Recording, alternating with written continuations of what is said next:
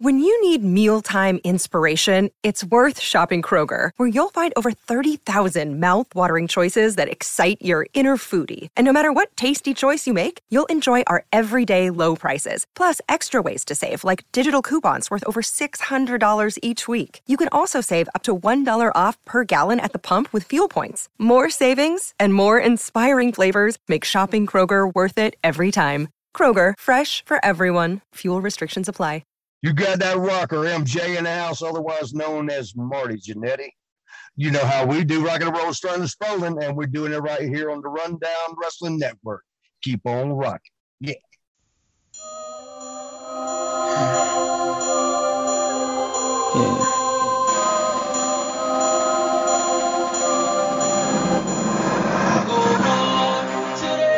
The past is the past, you know? Day, bro. I'ma put it on my day. Cause it's gotta do it now.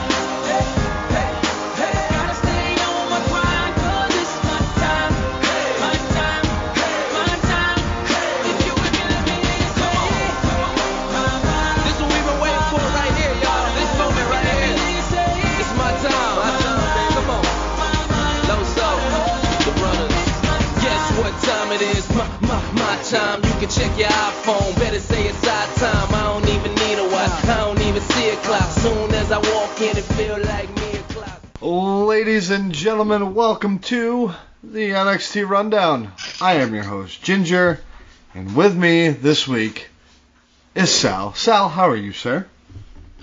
I'm doing good, Ginger. I'm sad that this is probably going to be one of my last NXT Rundowns for a while because AEW returns to Wednesday nights on June 30th. I'm sorry, but moving on from that, that is not all, folks. We have a big surprise tonight, ladies and gentlemen. The Big Stick is back with us on the NXT Rundown. Sir, the missing man, how are you? I am still functioning, despite all rumors to the contrary. It's great to be back. I miss doing this. I miss you guys. I miss I don't miss necessarily, being up till 1 a.m. recording with you guys, but I do miss the whole experience. So, had a chance to get home early tonight, so I figured I'll hop on and talk about this bitch. Nice. By the way, I don't think we need any more dick pics. We will never forget what your dick looks like. So you're good. You can stop doing that now. So I should stop posting pictures of it with like the World Trade Center with the never forget thing. Yes. Dude, you know how long it took me to get that flag to stand up on that though? It's fucking probably as long as your penis. So, Sal, what's going on in life, man? Oh, my life fucking sucks. But I bitch about enough of it on AEW, so I don't even feel like getting into it. The only thing that's good is that I got some fucking grade A shit the other day at the dispensary. Nice. Like 27.6% THC. Oh, that's some RK Bro shit right there. I fucking love it. Do we have a name? Yeah, it's called fucking Dog Patch. Brought to us by our friends at, like, I don't know, Growers Reserve or something like that. But it's good, and it was the same price as the other shit. So I took like just a fucking bowl pack and was out of my fucking mind. So I'm like, yeah, that's what's up. Yeah. Tonight I'm just chilling though. Tonight I'm just having a couple beers. Yeah. If I ended up getting riddled tonight, you guys would hear. How about you, Jason? You've been fucking MIA for quite some time now. Yeah, it's been a while. So we went through the marathon that is the baseball season. Our team went to the Town Ball Championship. It's a 3-game series. We had the 1 seed, so we got to sit through the first round and just watch, and then they had to face us in the championship. Game 1, we won 4-2. Nice. So we're in good shape. Game 2, my starter had a meltdown, gave up 3 runs in the first inning, had a complete meltdown, walked off the field and went home. So had to piece that thing together. We actually ended up extra innings, a 4-4 tie, before we ended up losing in extras. So at that point during that game, there's a 10-year-old kid on the other team, really great kid, just first year playing in majors and just hasn't sort of put it all together yet. So just didn't spend much of the year on base, was out a lot. He got on base. He tried to score from second on a hit. He was dead to rights at the plate. Catcher had the ball, was waiting for him. This kid jumped over the catcher and landed on home plate clean. Oh my God. It was at that point I realized that the universe did not want my team winning this championship. So we went to game 3, and my plan had been to start this one kid, but he's on Jackson's AAU team, and that morning he had thrown a lot of pitches for AAU. So, some coaches would have run him out there anyway. That's just not me. I worry more about the long term on the kid. So I went with somebody else, and he battled. He kept us in it. We actually ended up in the 5th inning, 1 out. I took him out, and I went to the kid because I told him I didn't want to go more than 20 pitches with him after what he had done in the morning. So I got him in there with a lead late in the game, only needed 4 outs, and we couldn't put it together. We ended up losing 7-6 in the championship last game. So we lost the championship. But, Jackson hit a home run, which was awesome. There was 3 home runs hit in the game, and could have easily been 6. There were a couple balls off the fence, a couple balls got caught right at the fence. So it was a fantastic game. It was one of the best series the town's seen in a long time. So a little solace in that. And now we're on to the All-Star season, and we have a scrimmage tomorrow, and then we play our first game Tuesday. And he made the All-Star team that if they progress and continue, they would end up playing in the Little League World Series, which would be pretty fucking cool. So, we tell them all the time they got all the talent. It's just a matter of if they decide to beat themselves. But so far so good. Everything looks good, and we'll see how they go on the field once the games actually start to count. So what you're telling us is you're going to be gone for another 2 months? Little League World Series goes right up until about September. Yep. So if they get there, you fuckers won't see me for a while again. But on the plus side, it's mean I haven't had to watch Raw, so that's been good. There you go. Do you got to travel far for those All-Star games? So right now we're at the beginning of it, which is the district championship. So it's everybody around us. So if we win the district, we would move on to states, and then if we win states, we'd move on to regionals.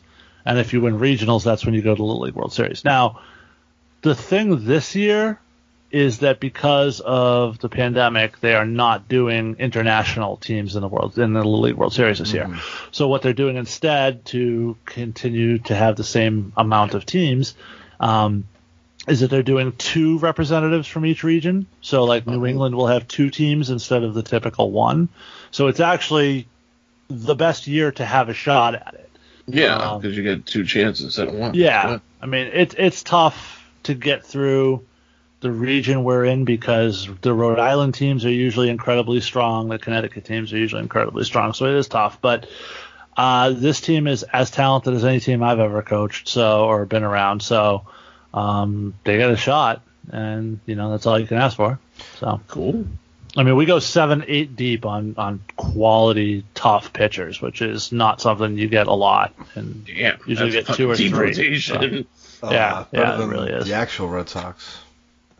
They're in first place. Yeah, but they're pitching. They don't have much depth. Their pitcher tonight had a no-hitter into the 7th inning. Yeah, that's one guy. The rotation's been actually pretty good. The last couple weeks, since they stopped letting them use sticky stuff, it's been... The meltdowns have been hilarious. Yeah, no, that's been great. Actually, I saw one today. I forget what team it was, but you know how they have those advertising things, the billboards that they can sort of graphically add the advertisement for TV. It's not like live on the stadium, but you see it on the broadcast. It's like a green screen in a way. Yeah. So on one side they had Gorilla Glue, on the other side they had Gorilla Tape. I'm like, that's fucking great. Oh my god. And the picture's like right in between the two. Brilliant marketing right there. Absolutely. But enough about my baseball stuff, but I do want to say I am fucking super excited because Saturday I returned back to Atlantic Pro Wrestling, and I talk about my commentary on APW a lot on these shows, or at least I did right up until the pandemic and everything got shut the fuck down. But now that we're back, this is probably the big. I mean, Ginger, you've been around for a long time. This is probably the biggest night in Atlantic Pro Wrestling history. I mean, yes, and it has nothing to do with the card. The card's great, don't get me wrong, but we are going to be live on Fight TV. So if you are a Fight TV subscriber, $9.99, you can check out Atlantic Pro Wrestling New Dawn. Great card. It's going to be fantastic. It's a huge opportunity for myself, for everybody at APW, for the company as a whole. I'm super proud to be a part of what we've built to getting to this point. I can't wait to see where we go from here. So Fight TV, $9.99, Atlantic Pro Wrestling New Dawn this Saturday night. Check it out. Looks like I left the company at the really wrong time, huh? Everything got great when you left. I know. I don't know why. No, and you're not even lying either. Derek came back, so you got all your fucking audio and visual shit, AV stuff, and then now you got a fucking broadcast deal with Fight. partner. You got great stuff going on for you guys. I'm actually really mad that I work Saturdays because otherwise I'd be right back in there. But unfortunately, I don't. I gotta work. Speaking of being there on Saturday, dun dun dun. I done bought myself a ticket. Nice. There you go. And I can't wait. Now, are you going solo or are you going with a group? Well, friend of the show, Matt Riley, keeps claiming that he's coming with me, and he claims he'll buy a ticket at the door, and I'm like, Pretty sure dude, they're if I sold out. fucking call you that day and you ghost me, I'll be fucking so pissed. I'm pretty sure they might be sold out. Yeah. At this point? Oh, because I just checked the website like There was yesterday. a limited amount of seats still. They're still limited into how many people they can have, so I know they were close to sold out. If he doesn't end up going, I don't give a shit. I'm gonna have fun. So, Oh yeah. but it's ironic because the last show I went to before the fucking pandemic was when AG won the APW title. There you go. And I fucking love Newburyport. It's so much fun when I go there. Yeah, it's a great venue. The atmosphere is always great for APW. The fans are fantastic. And they've booed the shit out of me a lot of times, and that's fine. The energy is there, the passion is there. It's a fantastic place to be if you're an independent wrestling fan. Check out Atlantic Pro Wrestling on Facebook. Get information. Even if they are sold out, there may still be a few tickets left. I haven't looked in a couple days. But even if there aren't, check out the rest of the schedule. If you're in the New England area, grab yourself a ticket. Go check us out. You will not miss it. And if you're not in the New England area and you're listening to this and you want to hear my big ass do commentary and see a great show in Richmond, also Adam from AEW Rundown will be ring announcing that night as well. So the rundown will be well represented. Like I said, Fight TV, $9.99 Saturday night. Pull up a chair, grab a beer, get riddled if you want, and enjoy what should be a fantastic show. I'm glad that's a thing on this network. You know what's funny is I think I started that. Like nobody else was smoking on the shows, and then I did it like a couple times, and then now all of a sudden everybody's doing it. Yeah, So. I never wanted to because I was like, oh, I'm gonna completely forget I'm on the air and I'm just gonna stop talking. I'm just gonna like stop playing on my And then I phone. fell asleep on the air during the WrestleMania recap, I think. But Brutal. I passed out before we were supposed to record, so. should happen. What are you gonna do? So let's. How about you, Ginger? How you been? I'm okay. I'm so fucking tired. I hear you. Like it's to the Tuesday for some reason I woke up every hour and a half on the fucking button through the entire fucking night. And then also getting kicked in the face multiple times by my daughter while I'm sleeping. Yeah, it's I have something happening tomorrow that's kind of a big deal, but I'm gonna wait till next week to discuss it. because it's kind of a big personal deal, and I want to see how it goes first, and then Sex change? No, not. I'm sorry, gender reassignment. Look at his face. No. But He's gonna besides get that, his beard braided. I got nothing really going on, honestly. I mean, the wife started to paint the downstairs today, so that's we know it's not another kid because he got snipped. So. Oh yeah, no. If there was another kid in the picture, there'd be some fucking problems up in this hizzy. I'd imagine so. Yeah, for sure. But no, we're still working on the house. My dad's almost done with his deck, and then he's gonna put the wall up to split the house, and then it's just the little shit now that we just gotta get done. Oh, I got a pool that I still need to set up too. So I'm trying. I want to get it done on a really cool day, which today would have been kind of fucking perfect, but I have to take care of my kids. So, but yeah. I mean, you don't have to. I mean, yeah. It's a good time for them to learn self-reliance. I'm just saying. I've actually been teaching them a lot lately. Like, I'm like, go play in your room for a little bit, and they'll do it. But then eventually I hear my little girl crying because Owen did something to her. I'm like, what are you doing, man? Yeah. How old is he now? He is 5, and he's a fucking giant. Yeah, All he does is fucking eat. I wonder what that's like. Like, people are like, oh, how old is he? Like 6, 7? I'm like, no, he's 5. They're like, oh, he's big. I'm like, they think my kid is 16, Ginger. What's he? I was gonna 12? say my middle daughter and Jason's son are the same age, but you would never know. So yeah, you know exactly what it's like. It's like, nope. Yeah. So in like that case, like people expect like more responsibility, so to speak, or to act better, and it's like, no, kid, he's 5. Like, Right. Yeah. don't expect anything super amazing out of this kid. He's still 5. Yeah. He's got an imagination like a motherfucker. Like today, he was pretending to be Sin Cara and tagging with John Cena in the Scooby-Doo movie that they did together. Okay. WrestleMania. He'd probably cut a better promo than Kalisto. So there's that. Yes. I will say, in the mornings when I wake up, in the past few weeks, I've left my podcast mic out. I'll come out, and he's like talking into it and shit. I'm like, yes. There you go. But yeah, besides that, it's just fucking. I'm just tired, and hopefully I get to sleep in tomorrow a little bit. If not, then I'm gonna be tired for the rest of my life. I'm hoping to sleep in on Sunday, but we'll see what happens. Because I haven't. Because my oldest actually got a job, and she's 16. She just turned 16. Nice. And she's a camp counselor at the Boys and Girls Club, which is great. Bunch of other high school girls are doing it, and she starts at 7:30. Oh. So I've been getting up to drive her to work every morning and being like, "Who needs sleep? Sleep is for the weak." Like, I did have to get my license renewed this week too. Oh, you did have to, or you did do it? I had to. Well, it was going to expire in like 2 weeks, so I had to get it done. Did you go to the RMV? No, I went to AAA actually.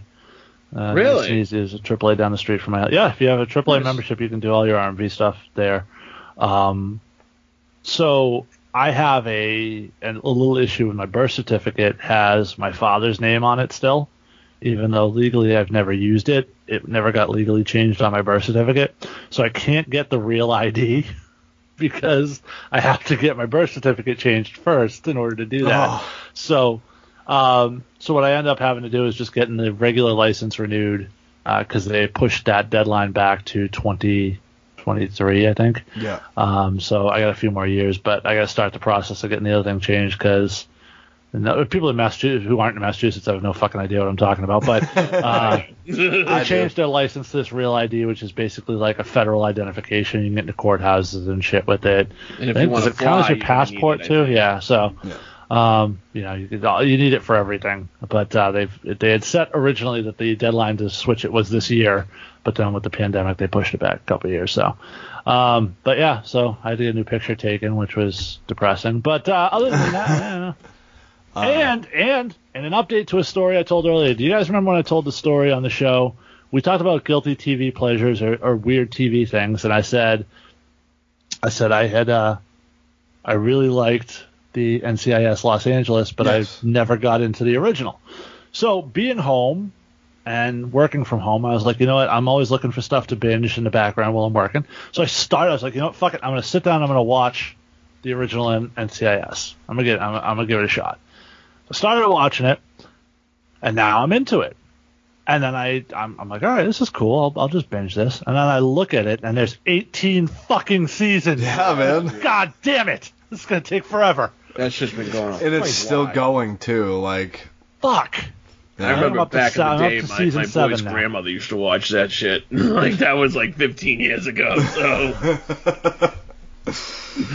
So I got 11 more fucking seasons to do. I'm still not even halfway. That's depressing as fuck. Okay.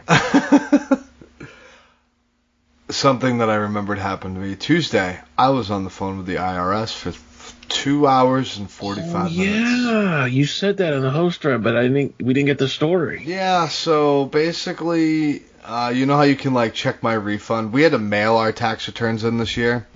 Okay. It doesn't say that they received our taxes yet. And we sent them over 2.5 months ago. Mail is slow, but fuck. Yeah, and we sent it certified. Like, somebody had to sign for it at the IRS. So it's like, where the fuck are my tax returns? Like, that's money I can use right now. Seriously. Like, I understand, like, that we had to send it in, so it's going to take a little bit longer. It said if you e-filed, it would take maybe 21 days, maybe 4 weeks.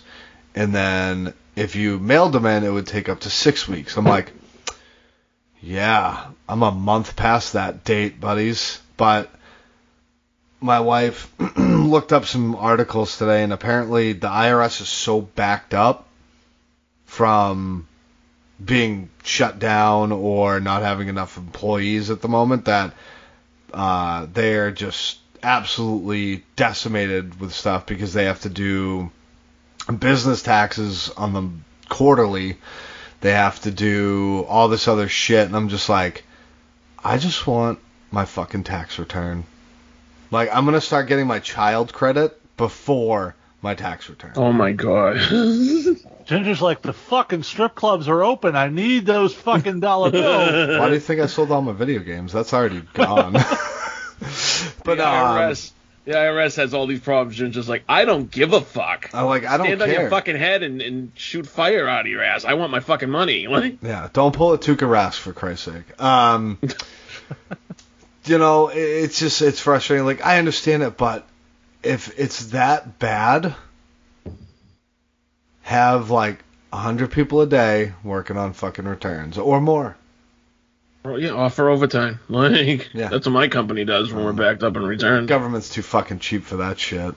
But yeah, so that's what I get going on. So I was on the phone with them for 2 hours and 45 minutes, and no resolution.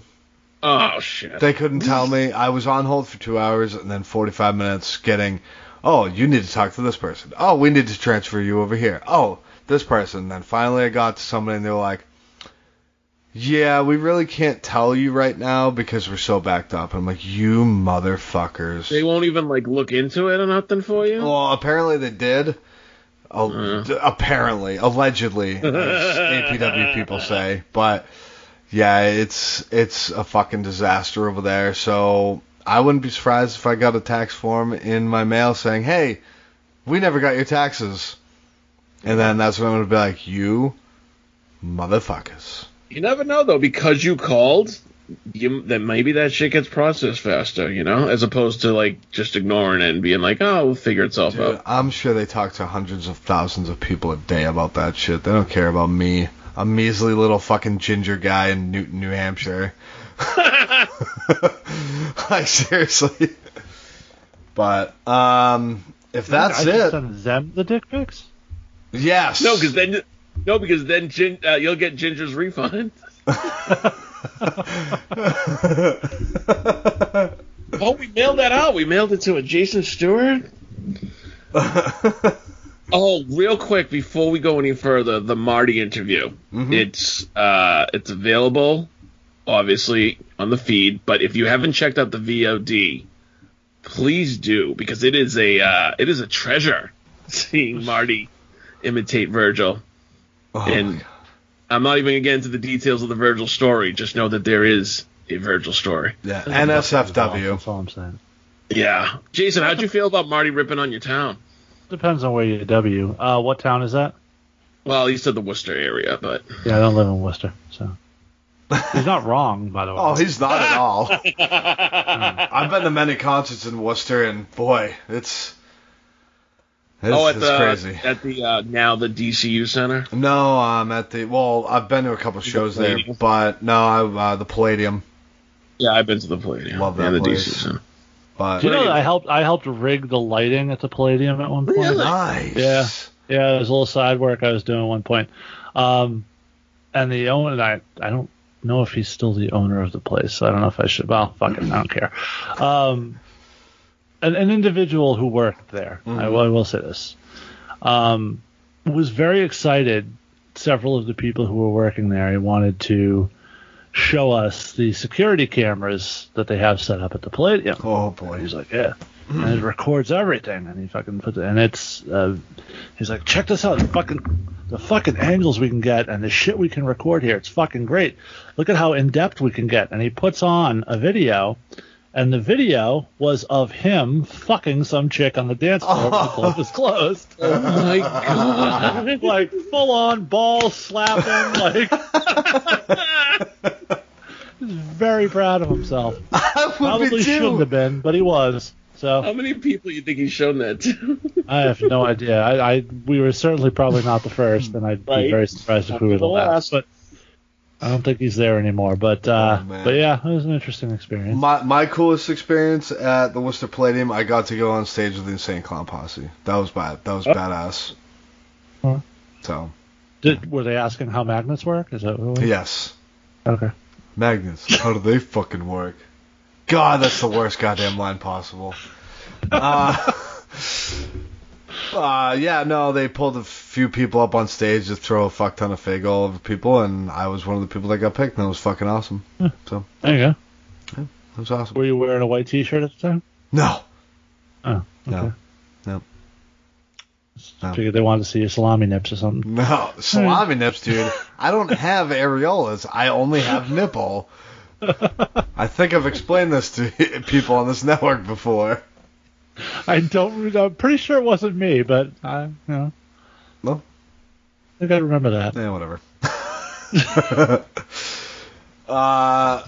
Jason, do you have any news? Yeah, it's a quiet week, at least stuff that hasn't been covered already. There was an interview recently done with AEW President Tony Khan. Oh boy! And I'm curious to hear your thoughts on this. The hosts of the show he was on started by talking about how good wrestling pay-per-views names are already taken. He talked about how much he loves all four of his pay-per-view names: Revolution, Double or Nothing, All Out, and Full Gear. They said those names were okay, but they didn't come close to a name like WrestleMania.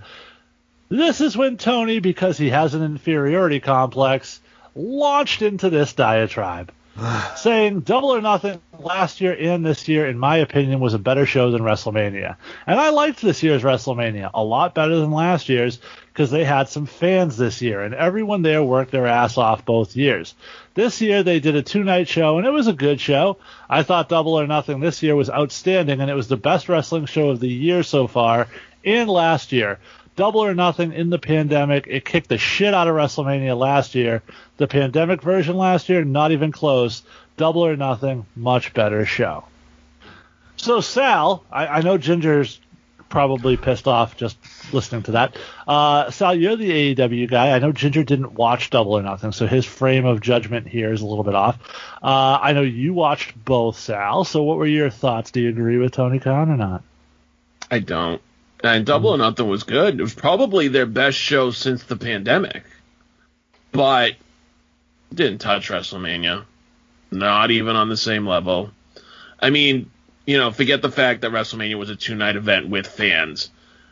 I don't think any match in Double or Nothing even compared to Bianca and Sasha. And I don't even think that was the best match on the card, but that was like one of the top matches.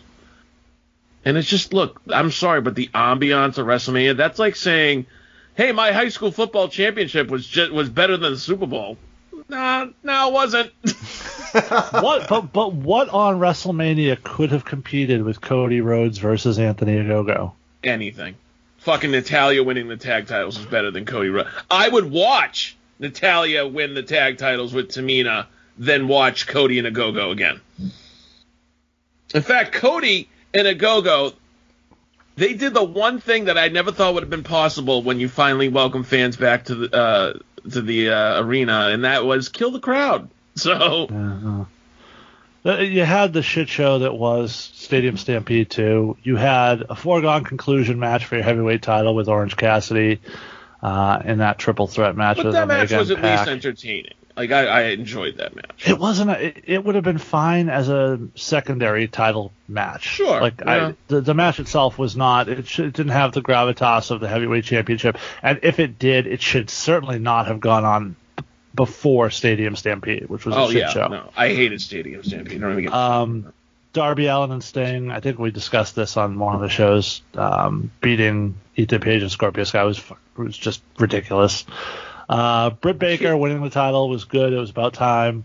Miro and Page was all right. That was a good opener. Yeah, Miro and Lance Archer was completely non-memorable. I don't remember a single thing about that match, really, other than that Miro won. Jungle Boy won the match to be the next guy that loses to Kenny Omega. And the Young Bucks just killed the shit out of the super kick against Moxley and Eddie Kingston. Like, yeah, Page and Cage was a good match. Other than that, I didn't love anything. I didn't Britt Baker. Other than that, that was a pretty. And Britt Baker came on after Cody had killed the crowd, so you didn't even get the same crowd reaction you wanted for that.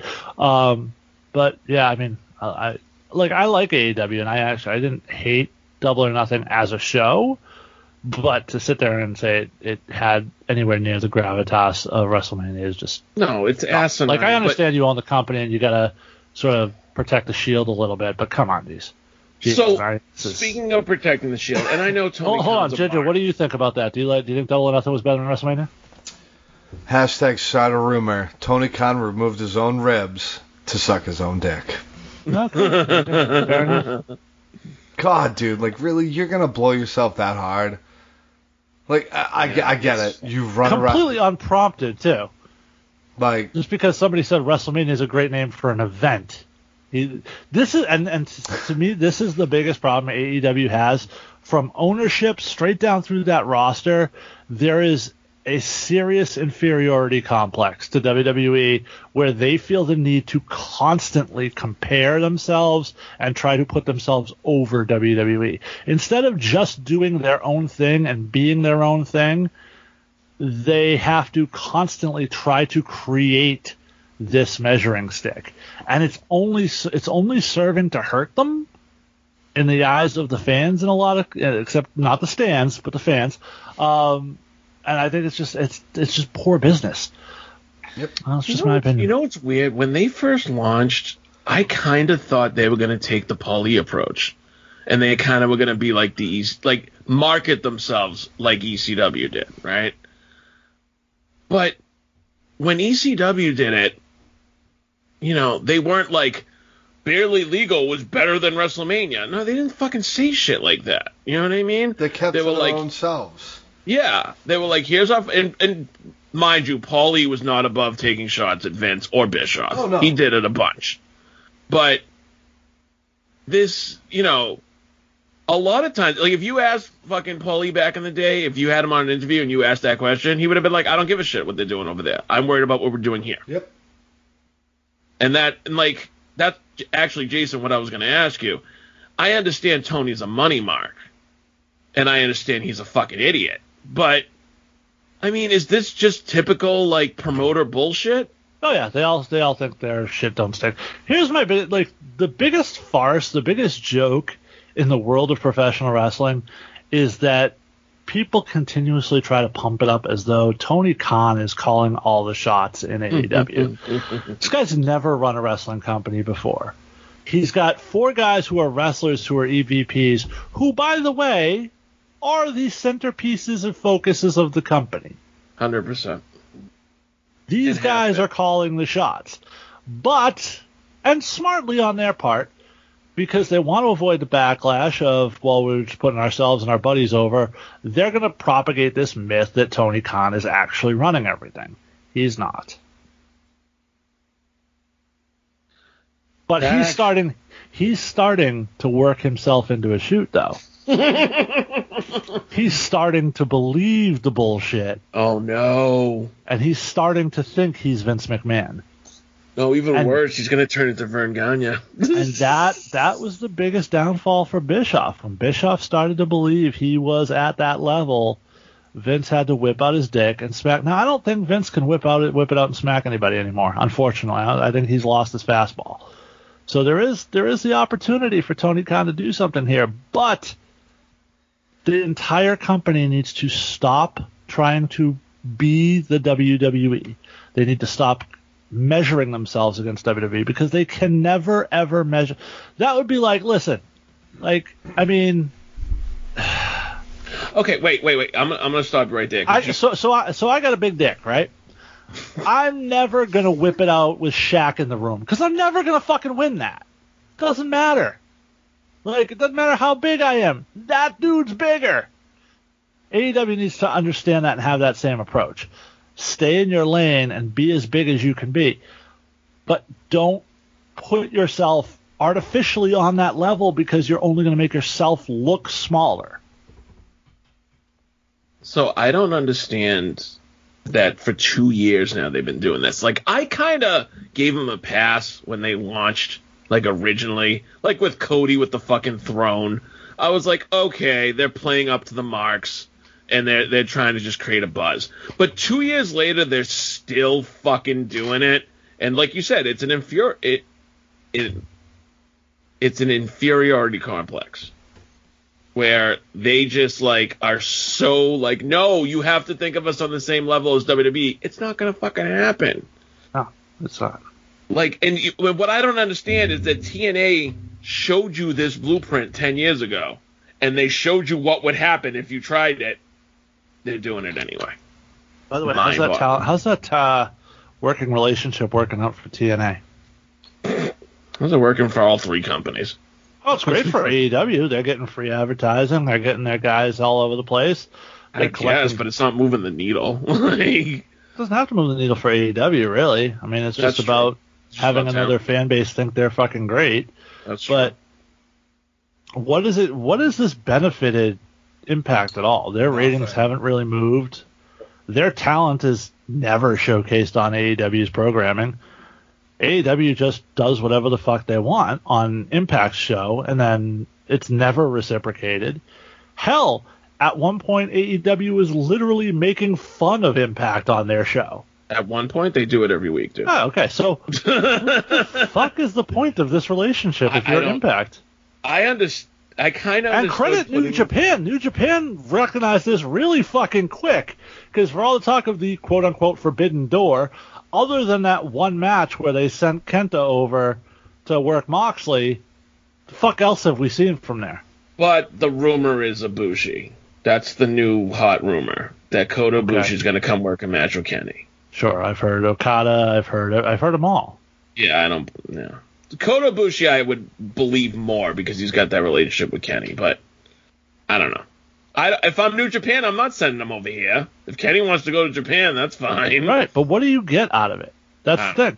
For a good working relationship, both companies have to get something out of it, and I don't think Impact's getting a damn fucking thing out of it. But so anyway, making their fucking guys look like shit because AEW guys have won every single time, I believe, right? To that point, Kenny had a title match with Moose a couple weeks ago. Mm-hmm. And I'm like, okay, this is going to be Moose's time. He's going to win the title. No, they had fucking Kenny go over with help from the Bucks. Yeah, man. Are you serious? And plus, the match was in Daly's place. What the fuck? I don't know who's running Impact, but they're running it into the ground.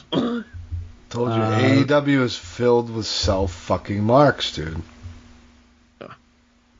So, yeah. Yeah, what are you going to do?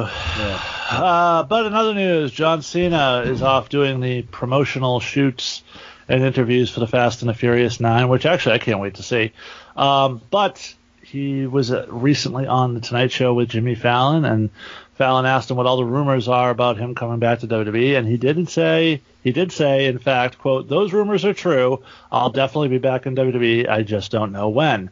SummerSlam. See, I'm thinking Mania. I think he's still doing the promotional tour for the rest of the summer. I don't see him coming back. SummerSlam. It's him and Roman at SummerSlam.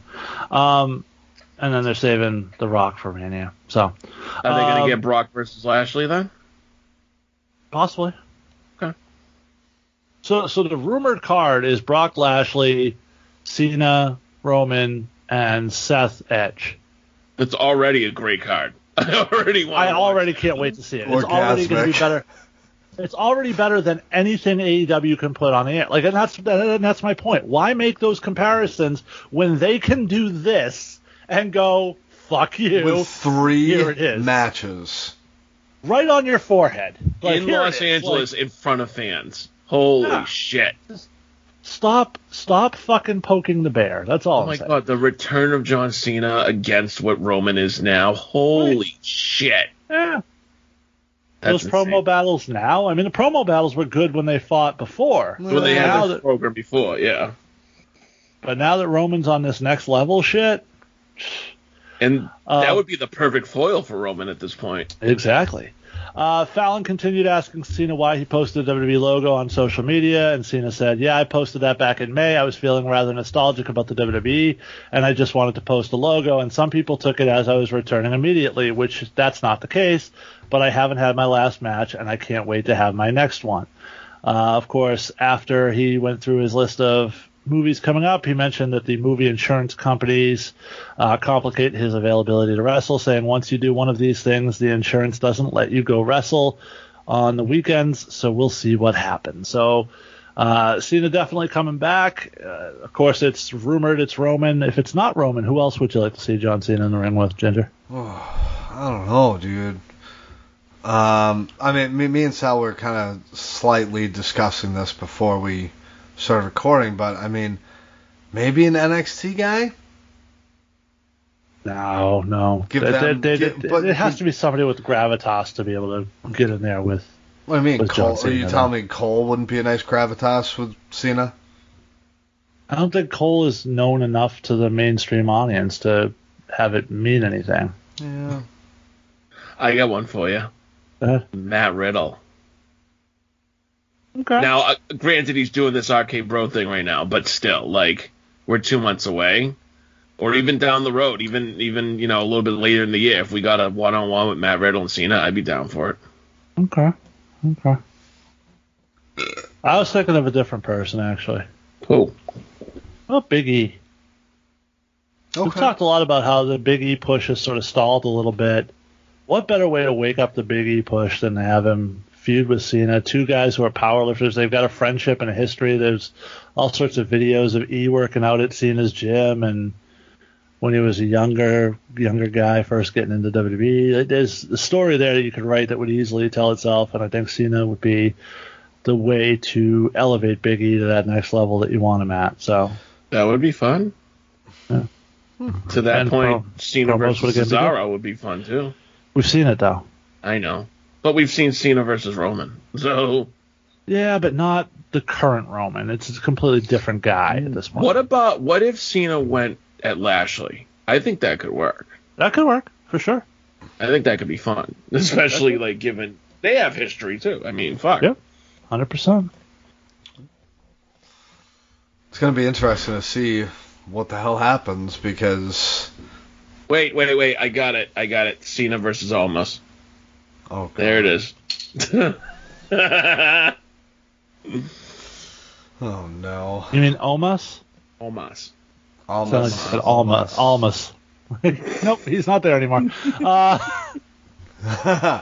We all started thinking when Sonya Deville showed up that it was just a matter of time before she got back in the ring. Of course, her current angle is based on the fact that she lost a loser leaves WWE match to Mandy Rose at SummerSlam, but we've seen certainly WWE get their way around those loser leaves matches not actually counting. But so, of course, the natural question is, when is Sonya Deville going to get back in the ring? She was a guest on The Bump recently and seemed to pour a little cold water on that idea, saying, I love what I do right now. I think it's a natural fit. I'm a leader in life, and I think it transitions well into a suit and tie. I love being in charge. I'm content where I'm at right now. At the end of the day, of course, I'm a fighter, but I'm really enjoying growing and learning in this role, and I don't see it coming to an end anytime soon. Sal, disappointed at this, or?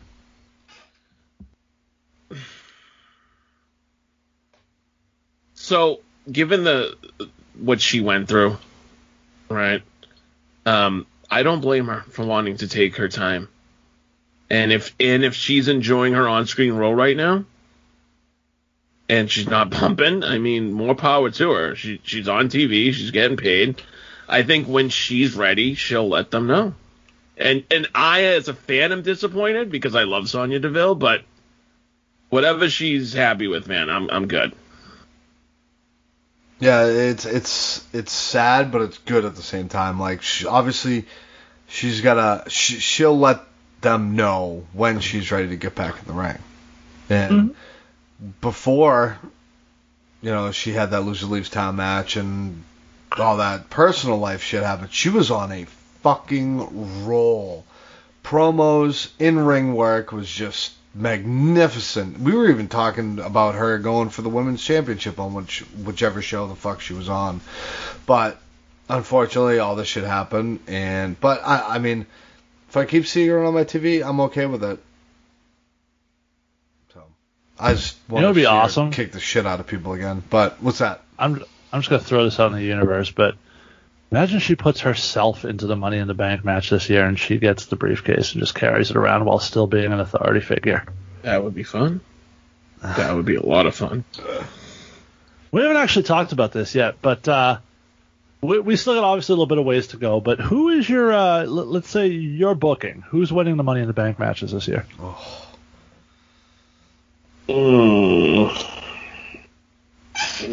I know I know they've done like maybe half of the qualifications at this point. Yeah. Based on that, I wouldn't be opposed to Ricochet winning it. I think that's more hopeful than actual like prediction, but I'd be fine if Ricochet held the Money in the Bank. Okay. See, I have two scenarios for the men's one that I both like. First being Kofi and Lashley are fighting for the championship at Money in the Bank. Yes. What if Big E wins the Money in the Bank case at the beginning of the show? And then Kofi hits Trouble in Paradise, but he's taken such a beating. And then while Kofi and Lashley are both down, E runs in, similar to Seth Rollins, cashes in, and wins the title right out from under Kofi. Be one of the best heel turns in quite some time. Or the other scenario is Riddle wins it, and Orton is feuding with whoever the champion is. Orton loses the match. The champion's gloating. Orton hits an RKO, and then Riddle cashes in, and Orton helps Riddle win the championship. Only to turn on him later. But that's the inevitable. See, I think it's absolute money if Riddle wins it, because just the fucking promos.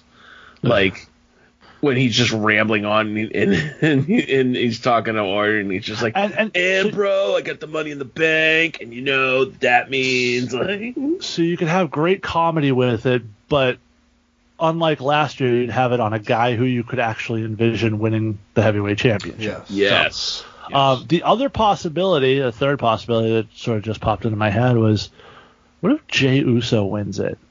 And it increases that tension between him and Roman. And it's just that thing sitting in there. Yeah. Because right now, Jimmy seems to have fallen in line based on last week's Smith. Right. But Jey has disappeared. Yeah.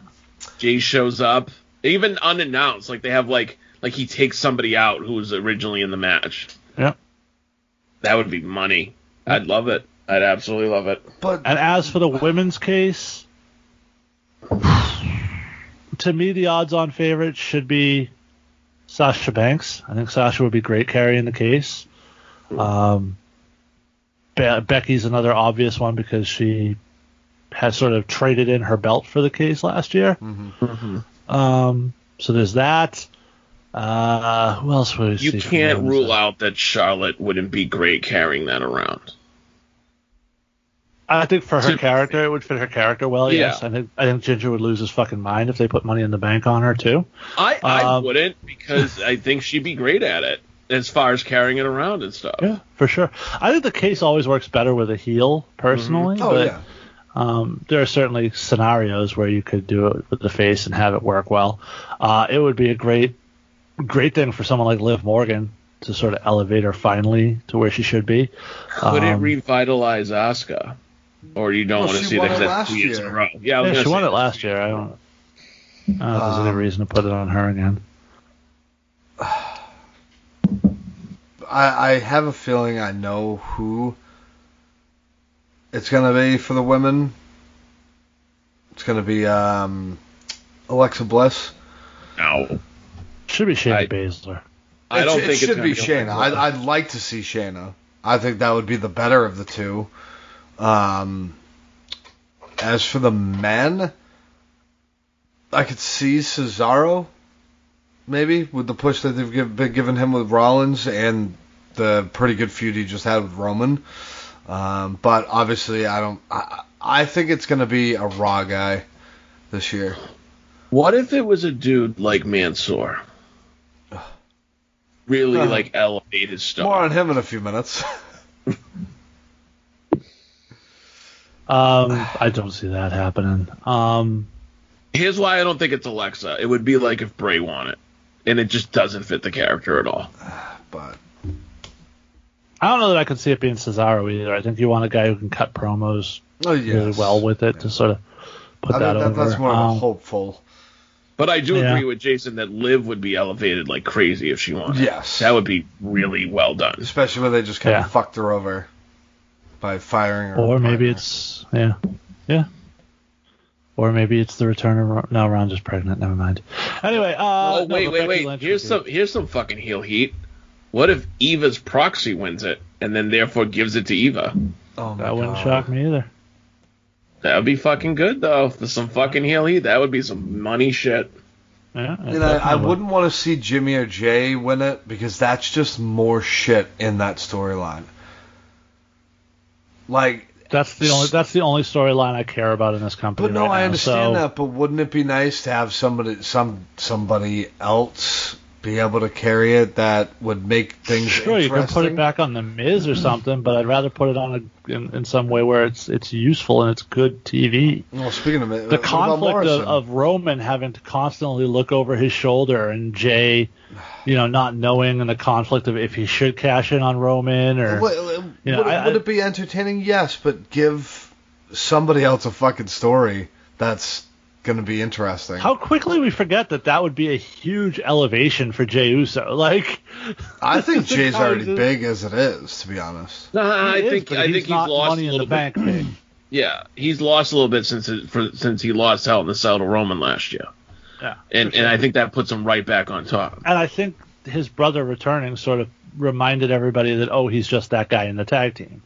Mm-hmm. Now this would be something to sort of freshen him up and get him back into the singles realm. But in any event, just an interesting conversation. Obviously, hit us up on the socials and let us know who you think should win or how you would book that. But last piece of news I have, it's not really a piece of news so much as it is like what the fuck, but Montez Ford posted a picture of himself and his daughter he is in a hospital bed looking like he's either coming right out of surgery or getting ready to go into surgery, fist bumping his daughter. So apparently something going on with Montez Ford. There are rumors that his shoulder is worse than thought and he's getting it fixed. So certainly wish the best for Montez. And it sucks to lose him. Yeah, that's a big hit to the tag team division on SmackDown.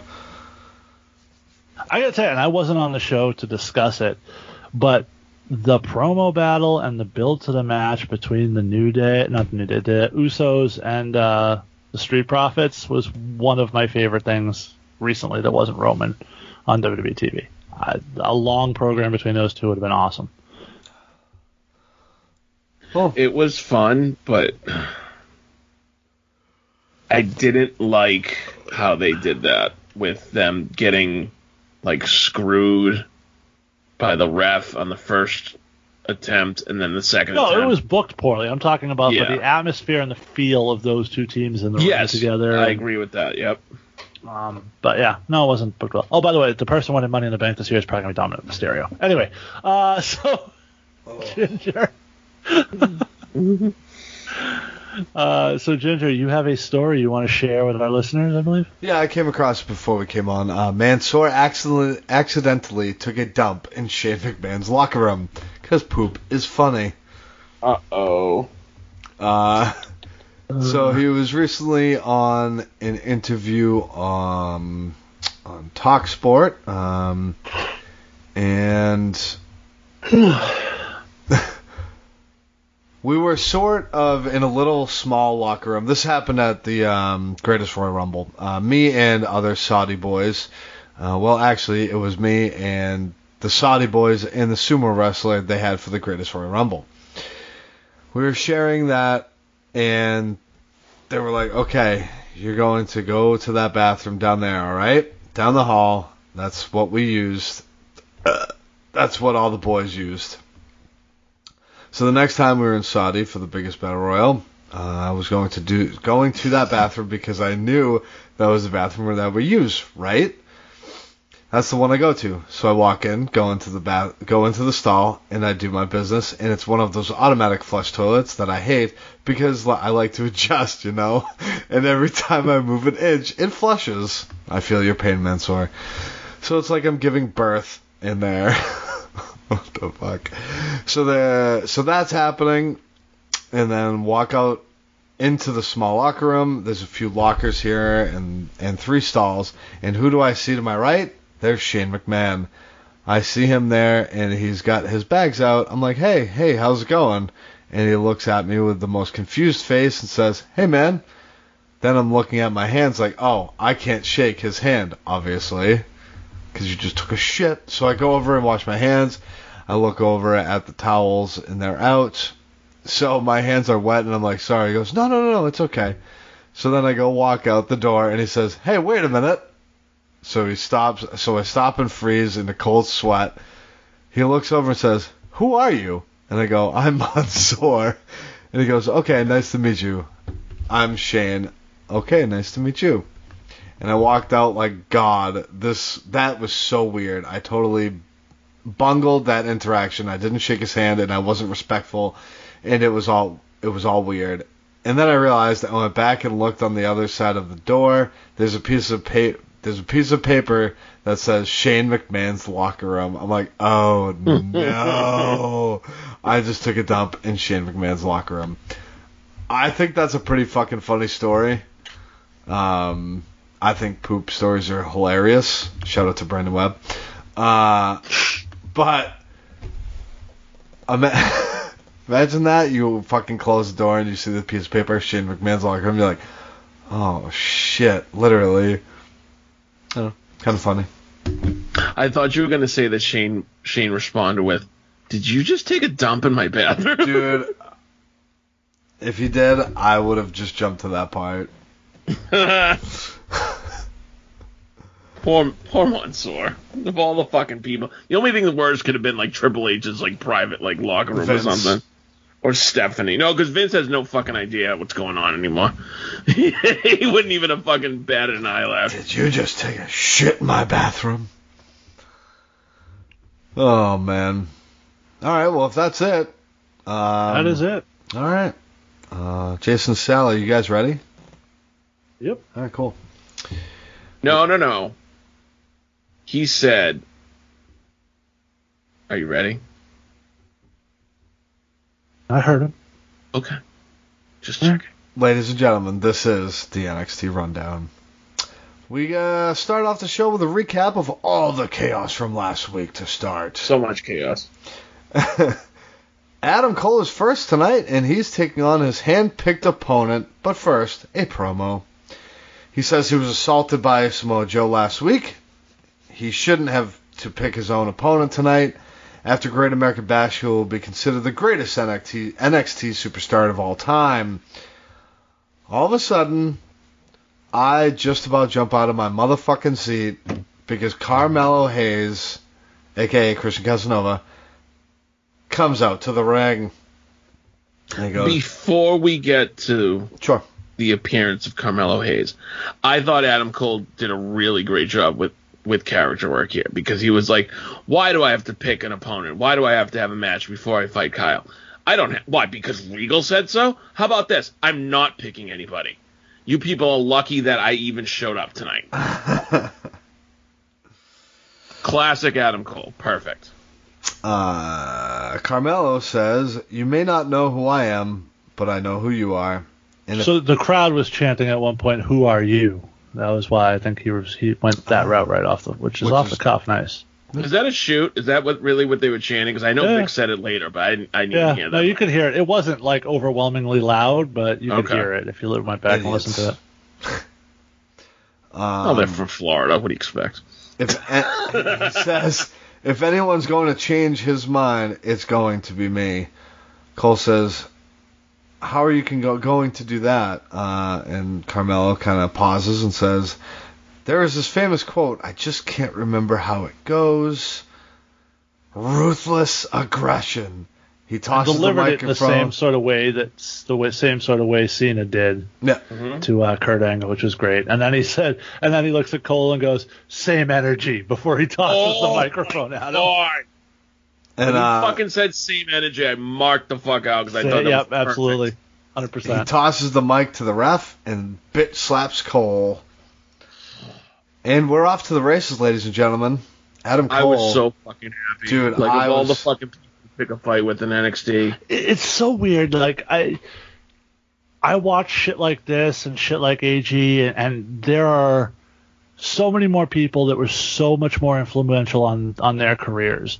But I still feel a little bit like a proud dad because, I watch these kids come up from the beginning, from, entering wrestling school. I remember AG refereeing. I remember Christian Casanova, I'm sure you do, Matt, Ginger, doing fucking camera work at APW before when he was just starting to train. I literally watched these kids from the beginning, and there's definitely an element of, proud parent. I'm so fucking happy for this kid.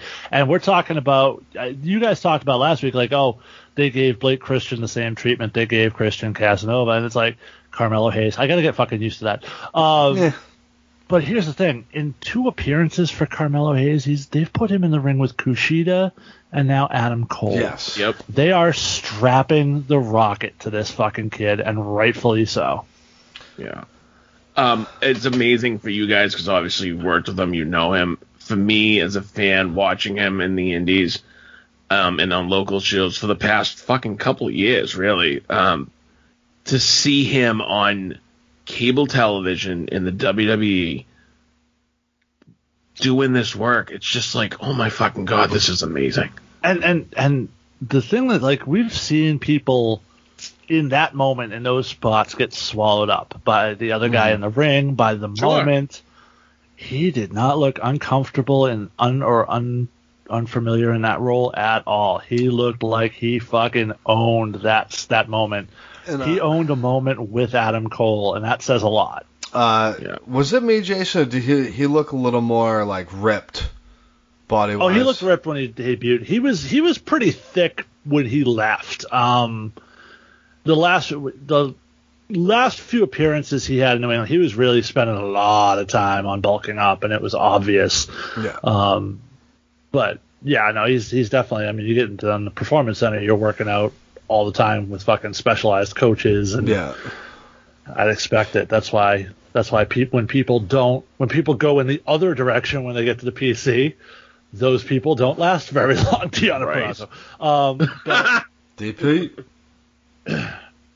Well, okay, so as a fan, right, that was my only critique on Christian. As when I first saw him in Chaotic, I was he's really fucking small, skinny.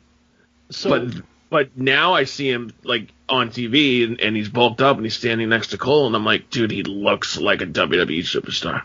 So I think I've told the story before. Like the first singles title this guy ever won, I booked him to win, because and Jackson actually were having a conversation when this was airing, and he's heard that story before, and he's like, well, so why did you do it when he was still so young? Why'd you trust him with that?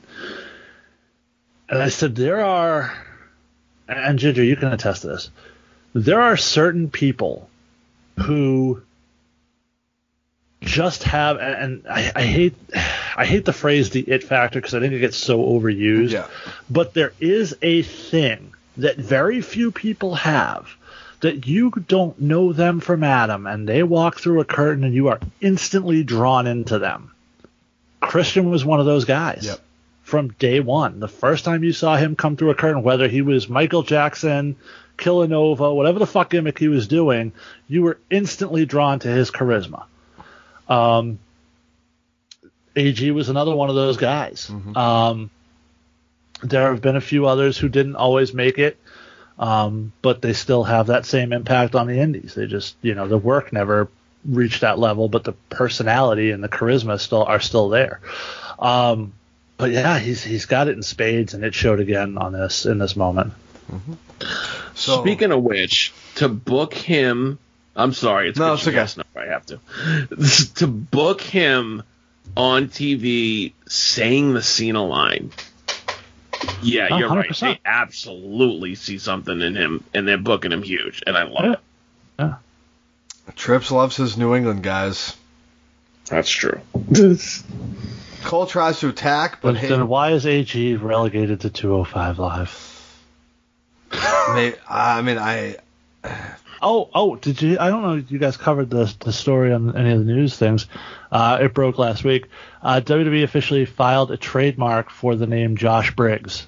So really? Stay tuned, ladies and gentlemen. I wonder if he's going to go up straight up. We'll see. To Raw SmackDown. Put him with Dijakovic. Fuck, what's his name? Get him out of there. Give me Briggs, Dijakovic, a two fucking monster team that can work. Anything else? I was just gonna say, speaking of New England guys that impressed me this week, Warbeard, Hansen. Yep. His interactions with Styles have been amazing. Even verbally, like even on the mic, I thought and Eric too. Both of them have been really good on their TV time on Raw since they came back. They want to stay on TV, that's why. All right. Cole tries to attack, but Hayes gets a few licks in. Cole gets a little separation, but Hayes hits a springboard turning clothesline, then a crossbody plancha as Cole was taking a powder on the outside. Cole then hits a big boot to Hayes, and he sends him off the apron. Excuse me. Nice neck breaker by Cole as he's in clear control. Hayes hits a TKO onto his knee, then a big clothesline for a 2. Cole tosses Hayes into the barricade 3 times as we get tossed into box. We come back and Cole is still in control of the matchup. Back roll over and pump kick by Hayes, but Cole returns the favor. Cole hooks up a suplex, but Hayes counters into a lifting cutter for a 2. I'm sorry. What did you say he countered him into? A lifting cutter? Because he turned it out of a suplex. Nope. That was innovative offense. Oh, fuck you, dude. I don't even have my soundboard up, so you're not getting it this week. Nice enziguri, then a huge fucking code breaker by Hayes. That looked fucking giant for some reason. I don't know why.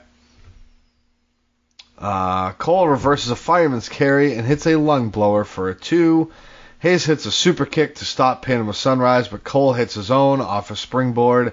Cole hits Panama Sunrise, and that's all she wrote as Adam Cole gets the win against Carmelo Hayes. What a fucking showing. Man. By the way, can we just talk about the sell on the Panama Sunrise?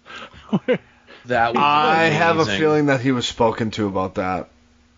You think it was a bad? Yes. It was very indie. It was very indie yes. for sure. Yeah. Okay. But he went he bounced up, he propelled himself up, and then just went fucking limp and went over. I didn't hate it. I didn't hate it.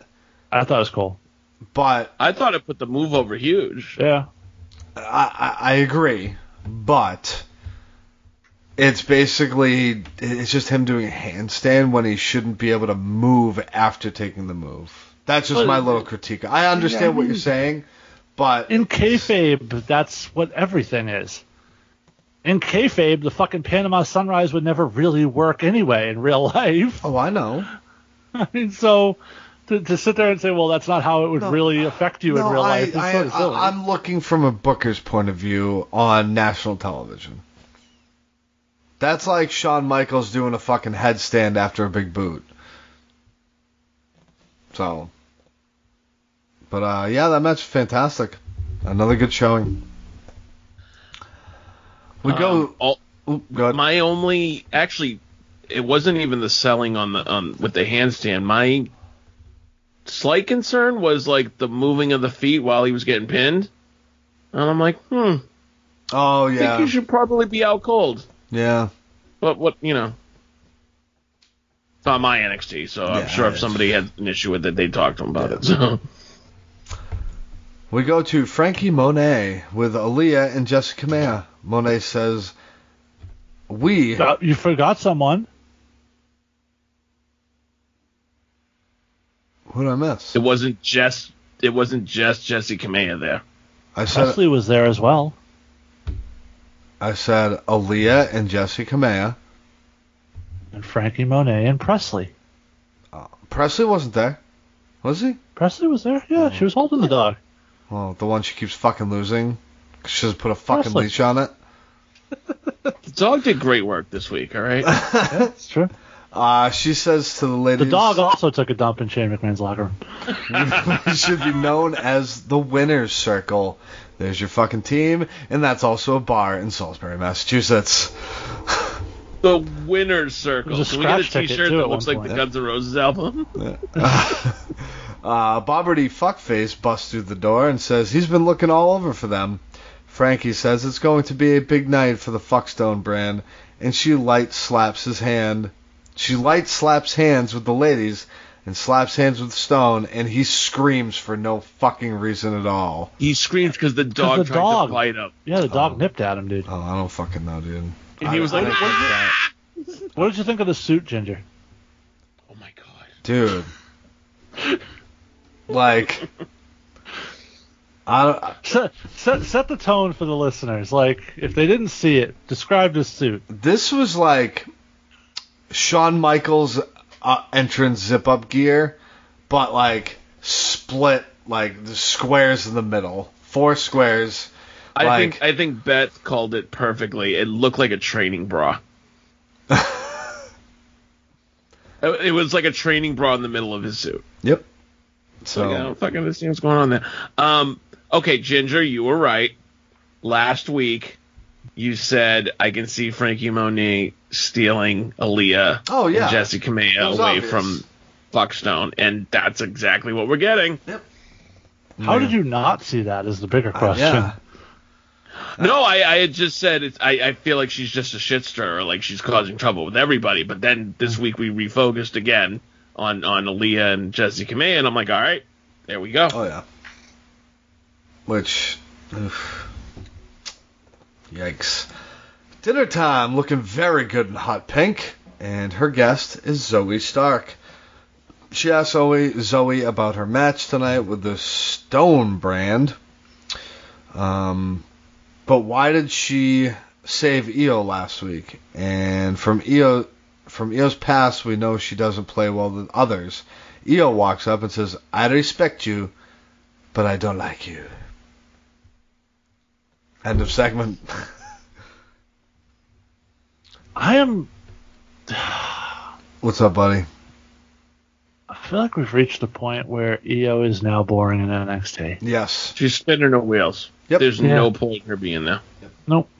Now we're just looking for shit for her to do. It doesn't feel natural or organic or real. Or it's like, hey, we got Io. I don't know. She's not. We're not going to have her versus Raquel. We're going to have her do something important. I don't know. Just throw her after that other women's title. Let's throw a partner at her. Granted, at one point, I felt they were doing the same thing with Gargano, like a few months ago. Yeah. But I don't see how they can course correct with Io. Io is what she is. I can tell you what they should be doing with Io right now, honestly. Should be on the main roster. Io should be having a feud with like a Tony Storm, where Tony can win the feud, and now all of a sudden Tony is a legit contender for a championship in NXT. She should be building that next person. But apparently that's not what we're doing, so. Of course not, because that would make sense, Jason. Yeah, well, yeah, I know. L.A. Knight is here to talk to us. Says he doesn't need any... Let me talk to you! Says he doesn't need any old man. Talks about how he thought Grimes was all about the money, but all he cares about was that old man. That's why he's the $1 million megastar, L.A. Knight. He looks good with the title. Yeah. That was a fantastic promo. I really like was- $1 million megastar. I really enjoy that. Yeah. Yeah, that was the perfect promo. Perfect promo for that. Speaking of Delivered Knights, perfectly. apparently the Golden Knights lost and the Canadians are back in the Stanley Cup Are you Finals. fucking kidding me? Nope, just got that on my news feed. Sorry, Ginger. I've ruined Ginger's night.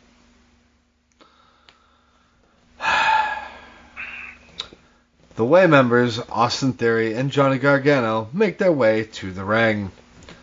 Johnny has the mic. Exciting times. We're in an NXT. New management, which means we need a new NXT champion and a new face of the brand.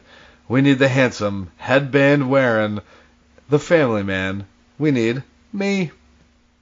Well, that was after he told us all the reasons you don't need Cross. The 57 days I was champion, this place thrived. It was paradise. Chef's kiss. Mwah. I outclassed Cross every time we were in the ring together in that five-way. Everybody knows I could out-wrestle him on my worst day. Pete Dunne's music hits. Him and Oni come out. Are you mad? The geezer... What the fuck? Yep. Are you mad? The geezer's stupid, man. You must be crazy if you think you're the number one contender over me. He tells Theory to shut up. Johnny says there's a new way to do things around here. We do things the right way around here. We are good people. We follow the rules. I'm going to put my microphone down gently. He does so, and he leaves the ring. As he does, Theory stands on the apron, does like the "I'm watching you" thing with his fingers, and Pete Dunne grabs his fingers and snaps them. Why would you put your fingers even in view of Pete Dunne? Because it's Theory and he's dumb. Or really anybody British, for that matter. Yeah. True. Yeah, true. It's pretty much the British people just fucking hate fingers. By the way, I can almost guarantee Which is how you know Ricochet is not British. Yeah, he's just got brown finger. This is a perfect spot to talk about this. It's very obvious, especially given what happens later on, that Gargano is the next challenger. How do you guys asked who was the top babyface in NXT? Yeah. Johnny Gargano. Guess who it is? Yeah. I was gonna say, are we just transitioning to Gargano being a face again? Yep. I mean, I'm not opposed to it. A different kind of face, which I'm fine with. He's not the white meat baby face, plucky underdog anymore. He's sort of like the goofy smartass face, which I'm fine with. Sure. I never really loved him as a heel anyway, and Ginger can attest to that. Like, I get that. So. A Rolls Royce pulls up, and Cameron Grimes gets out. Jason, I don't think you've been here. How did you feel about the babyface turn for Cameron Grimes? I mean, sort of saw it coming, right? Yeah. But how did you feel the way it was done? I was fine with it. I mean, I think LA Knight's the right person to have that $1 million title right now. I think it builds the feud longer, and I think Grimes. I think I was on at one point when we talked about it. I think Grimes can be really good in that sort of. He's still an asshole in the things he says, but people just sort of love him. Like he's a lovable asshole. My bigger problem was with this segment. Well, finish the segment, and I'll mention what I. Two people ask him about DiBiase. Grimes hands them money. A third asks if he just got back from the old folks' home. Grimes laughs, forearms him, and says, "I did," and throws money down. So first off, that third guy, right? Mm-hmm. And Sal can attest to this. That was like Wish.com Ryzen. Right? The fuck was that, dude? All right, you broke me. That was great. But here's the other thing. Here's my bigger problem with this segment. Why the fuck did it happen? I don't know. Yeah. We made a point of showing Grimes arriving at the building and entering the building, and then we never saw him doing anything in the building except for a graphic later that said he'll wrestle next week. Do this segment next week then when he's wrestling, and then it makes sense. He just showed up on his off day to like hang out? Is that what the fuck? Yeah, I thought he was having a match or something at some point, but... So... Ginger, what did we say last week? We said if you're going to make Grimes a babyface, don't change who he has been. Mm-hmm. And my issue, other than the third guy was fine, but the first two guys, when he was like being nice to him and he was like, yeah, Ted's going to be all right. And I'm like, no, stop that. Stop it. I don't want to hear him talking nice. I still want him to be Grimes, just beat up bad guys. Like, yeah, he will be. It's just they had to make sure that you knew DiBiase was okay. Yeah, even in this segment, he's still throwing money around at people like an asshole, and so you just worry because WWE has always had a very dangerous habit of turning guys too much babyface. They don't let them. Yeah, they don't let them be what they were. They don't really do that in NXT. So, I think I finally know where Cameron Grimes got like his handout for the money.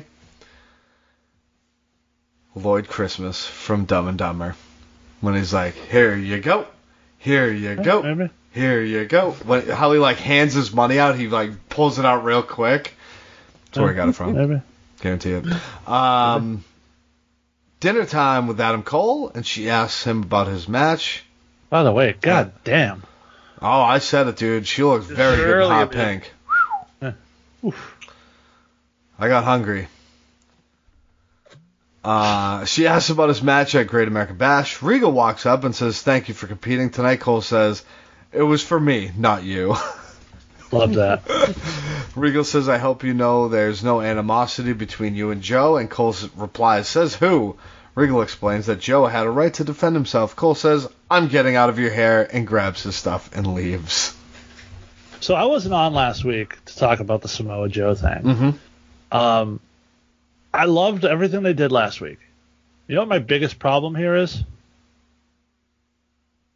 Now the only things in the world I want to see are Cross versus Joe and Cole versus Joe, and we can't see those things. Pete Dunne versus Mojo. Yeah, and we can't see those things. So you say we can't. At least not yet. I was going to say, I think we might eventually see at least one of those things. Could be, but if they were optimistic on him getting back in the ring anytime soon, I think he'd still be on WWE main roster. But yeah, but not a regular competitor, not somebody who's on the road 300 days a year. But I can see Joe doing a couple one-off times and a then year. clearing him. Yeah. If it's a concussion thing, they're not going to clear him for a one-off. No, absolutely. Ryan got cleared eventually. Eventually for full time, not for a one-off. They're not going to. If you're not 100% with a concussion, they're not going to clear you to wrestle at all. Yeah. There. Charging battery is now up to 31%. What do you think so that you is, guys, Jason? who did you guys say it was last week? One of you Well, said Tegan Knox, which I think is a good one. Tegan Knox. I had mentioned Roddy. Obviously, it's not Roddy. Nope. We'll get to that later. So I was thinking Ridge Holland. We were also had brought up Ridge Holland. Mm-hmm. Well, you kept forgetting his name, but yeah, you brought him we up didn't know his name in until a different context. But no, I think he could be the battery guy for sure. Maybe it's the return of DJ Armadillo. Maybe he's just gonna break out the fucking all that gear again. No. The fucking Armadillo. For those lights. Yeah. God no. Gargano and Theory knock on Regal's door politely, but Theory couldn't knock. I want Johnny fingers Gargano. Big missed opportunity for Gargano there. Oh yeah. Knock, knock, knocking on Regal's door. Oh my god. You need to tweet him that. And if it makes it on TV, it's point blank right there. So Johnny says, "Hey, did you see what happened?" Regal replies, "Yes, I did." Johnny says, of course I did. And then Johnny says, "I got you a gift," and pulls a pencil out and replaces the pencil that he broke on Regal. And he replaced the pencil that he snapped in half. Johnny says, "There needs to be consequences," and Regal agrees. And Johnny says, "You gonna knuck him, huh? You gonna knuck him? You gonna set Joe on? Are you gonna choke him out?" Regal says, "No. There's going to be a knock him up." Yeah, you're gonna knock him up, huh? You gonna knock him? We gonna knock him, huh? Regal says, "No. There's going to be a tag match, and it's with you versus Pete Dunne and Oney Lorcan." Johnny's like, "What the fuck? I came in here nice." I know Johnny and Austin plead, but it just doesn't work, and they leave to go get ready. Regal and Gargano are like the best mix NXT has. They really are. Oh, it's fucking fabulous. I keep thinking back to that one segment where he's like, "Why do you hate me?" He's like, I had to make that headband for you. He's like, "Yeah, I was kind of surprised we got a lot of Regal this week. I actually thought last week when Joe came in it was going to be like Regal stepping back. No, you had to because Joe's presence sort of re-solidified Regal and re-energized him. So he needed to show his big dick energy this week for sure. True. BDE. Yeah. We get a match. Zoe Stark and Io Shirai versus Aaliyah and Jessie Kamea. By the way, Jessie Kamea looking really damn good these days. Much better gear. She's not a cow anymore, which is great. Speaking of really great gear, do yourself a favor and go on to the former Peyton Royce, a.k.a. Cassie Lee's Instagram page and check out her dress at Billy Kay's birthday party the other night. Yep. God damn. They fucking doing something in Australia, man. The girls actually out of there. Somebody, I mean, on Instagram, it might have been Indy, posted like a picture of like her, Peyton, Jesse, and Cassie, Jesse, Indy, and I think it was Tennille, and it was like, "There's something in the water" was the caption. Fucking for real, man. Don't forget you got Tony too. Yep. And I know it's a different country, but Dakota by association, New Zealand's right off that coast. She's a smoke show too. So you guys and your fucking geology. That would be geography, sir. Exactly my fucking point. Zoology. Wait a second. This show was built on the Ginger is Horny segments. We simply want to give some credit to some beautiful women, and you have a problem with that now, all of a sudden? Oh, no, I don't have a fucking problem with that. But Sal's over here is like, "Oh, it's right off the coast of Australia." Well, because New Zealanders get really mad if you call them Australian. But I just wanted to include her with the group of hot girls. Ginger. Mm-hmm. Fuck, marry, kill. Peyton Royce, Indy Hartwell, Tony Storm. Go. Oh, man. I don't know. I've seen Horny Indy, and That's some hot shit. Oh man.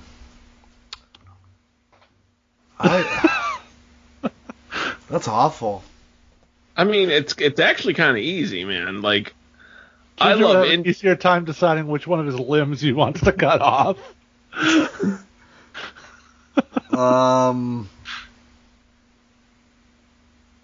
That's. I'd go. Which one are you killing? Let's start there. Let's. I don't even want to kill any of them. I want to just fuck them all. Can I just do that?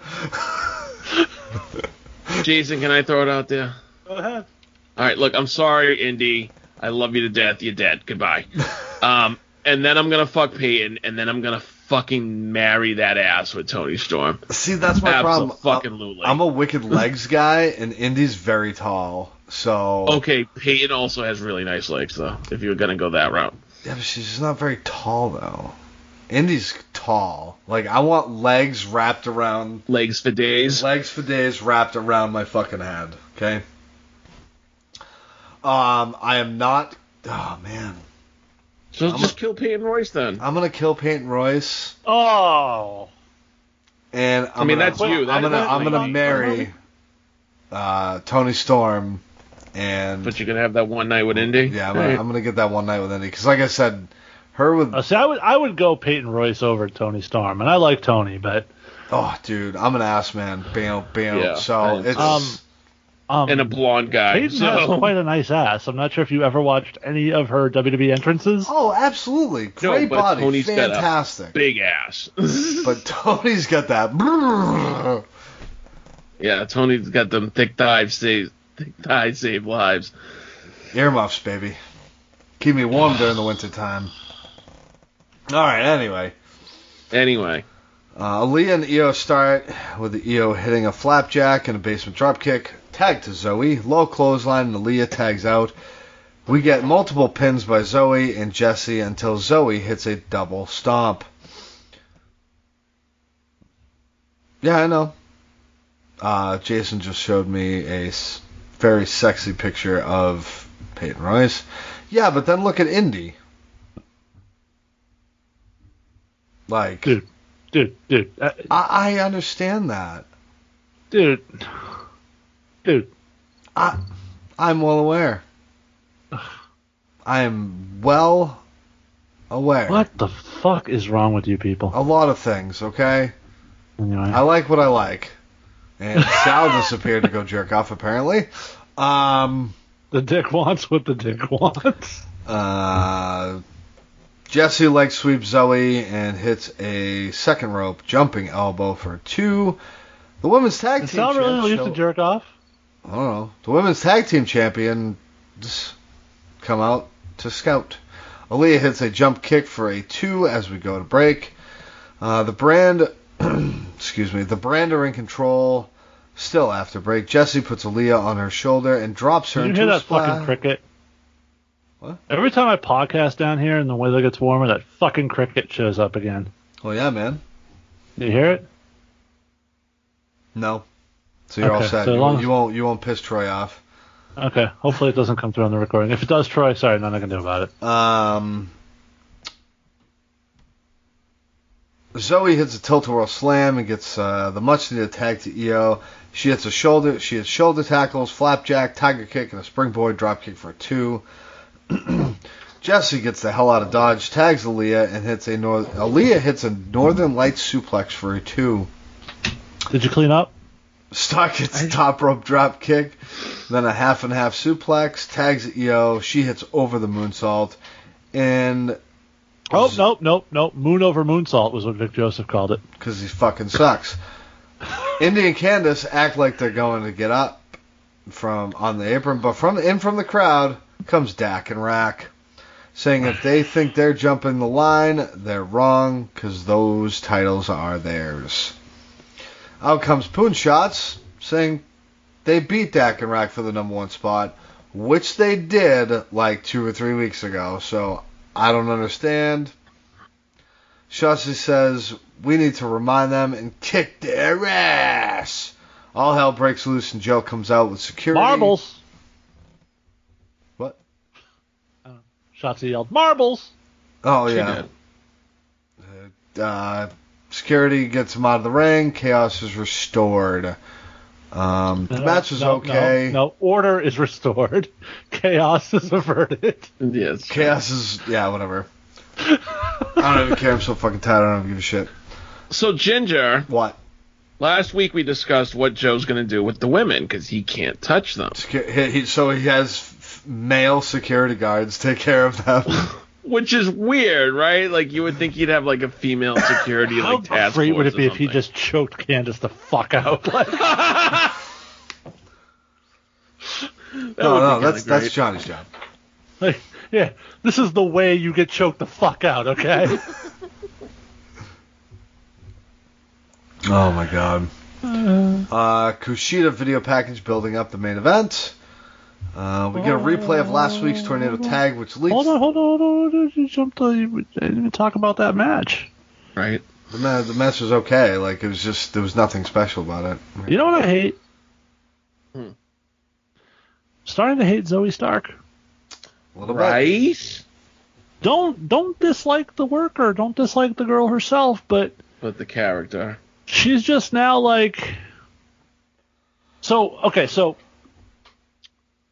years ago, I don't know if you guys ever saw the show The West Wing. Yeah. Okay, so it was about they did last season. They did like it was this. They're on the campaign trail, right? And there's this one episode of this show where the guy running for president, he's out there and it's like Halloween and it's like they had John Bon Jovi was a special guest star on the episode because they were doing like a Rock the Vote thing, and he would periodically just pop into the fucking episode in spots where it's like, all right, well, I don't know what to do with this speech. And then it's like, take a look at it. And John Bon Jovi's reading the fucking campaign speech.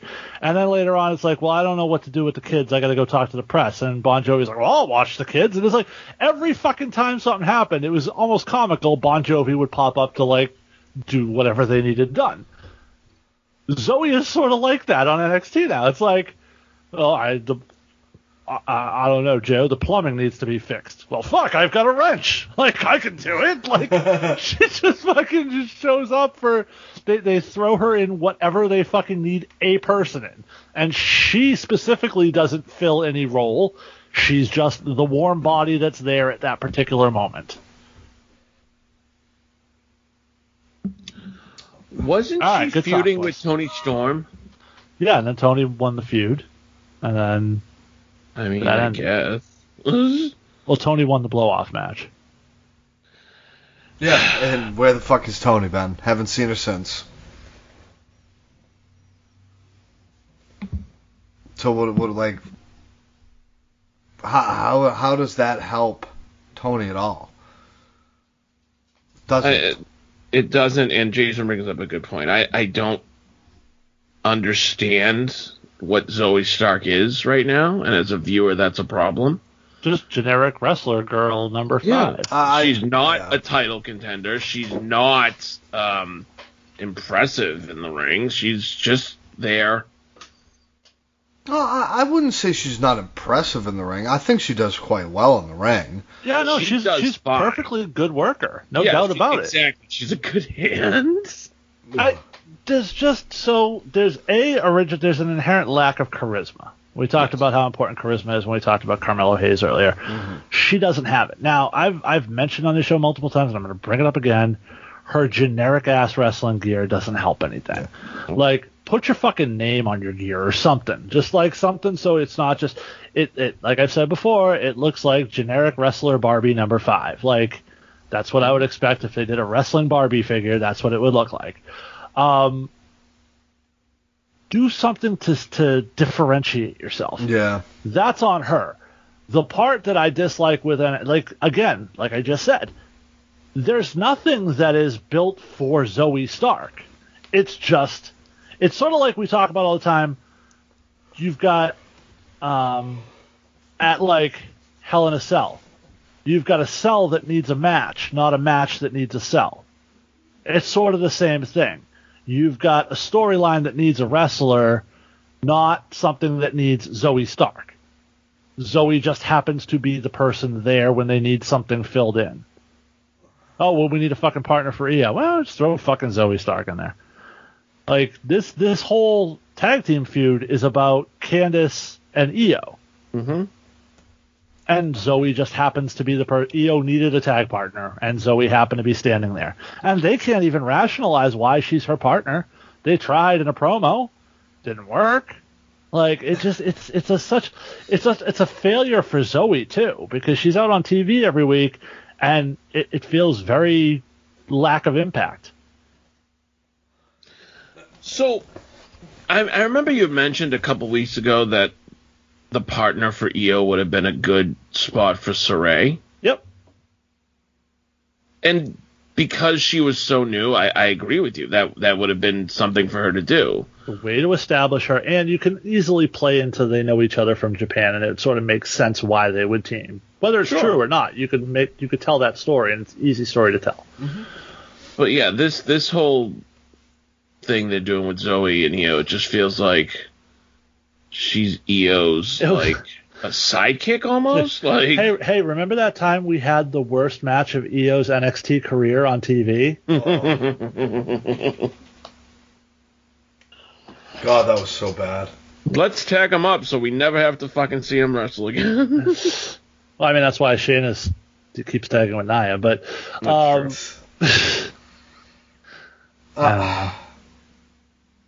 my guess is that's where that leads to, is Io and Zoe feuding at the end of this whole thing.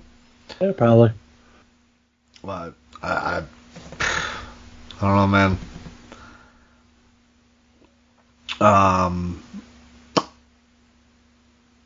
replay of last week's Tornado Tag match, and we get an announcement that at the Great American Bash it will be Old Toothless versus MSK for the Tag Team Championship. By the way, you guys completely missed the fucking mark on last week's episode, I gotta tell you. Your whole take on the Grizzled Young Vets, like, losing that match, like, you're missing the whole point. Like, they are the shit stirrers who are losing and eventually will be the ones that knock off MSK. That's where this is all heading. Oh, they're going to lose and lose and lose and lose and finally be the ones that knock off MSK, and then they're going to be the shit-talking champions. Like, every loss here is building towards the bigger story. Yeah, And they're saving it for a takeover. You guys are in, like, and even listening to your recap of takeover, you guys are in such a fucking hurry to get these titles off of MSK. They haven't had them very long. Like, they're still a new team. Let's establish them so that when somebody takes the titles off of them, it actually fucking means something. It's not just, well, fucking Santos pinned Bronson Reed, so now they're not champions anymore. That would have been a horrible fucking way to end the first title reign of both MSK, and it's a different scenario when you're ending the 5th title reign for Triple H or the 9th title reign for the fucking Rock. It's a different thing when you're ending somebody's first title reign in such a shitty fashion with like a 6-man tag match where they don't even lose the match. That would have been fantastic.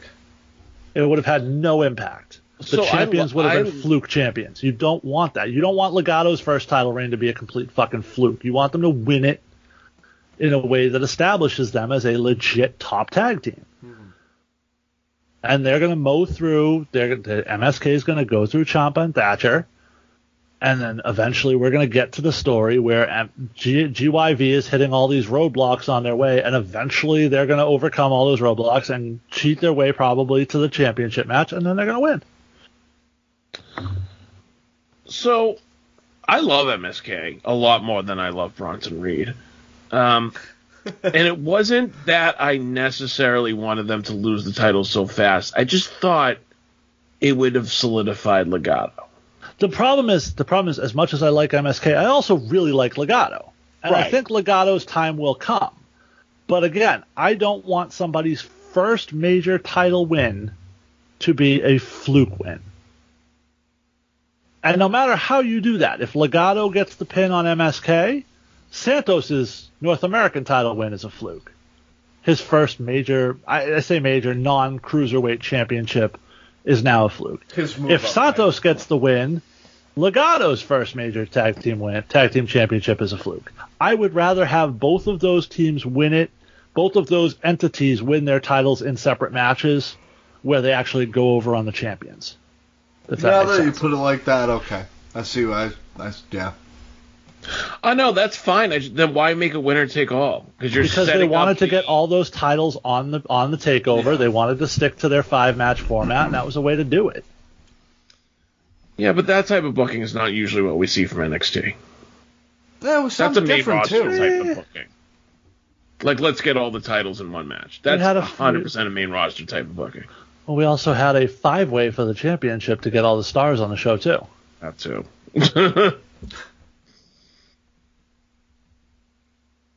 Man.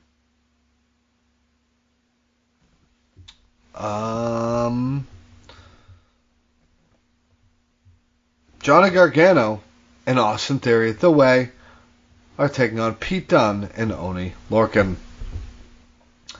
As The Way make their way to the ring, they're still putting their gear on, which was kind of fucking funny. Well, that was funny during the Regal segment where Johnny's like, it takes me at least an hour to get my gear on.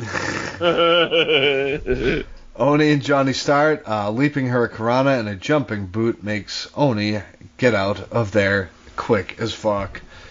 Dunne gets arm dragged, and Johnny looks to tag Theory, and Theory puts his hand out, but it's his injured hand, and John slaps it, and Theory's like, ah, and he falls off the apron. Extended International, ending in a big line from Pete Dunne. Tag to Oney, and he had some big chops. Dunne just manipulating Theory's hand and pulls the tape off.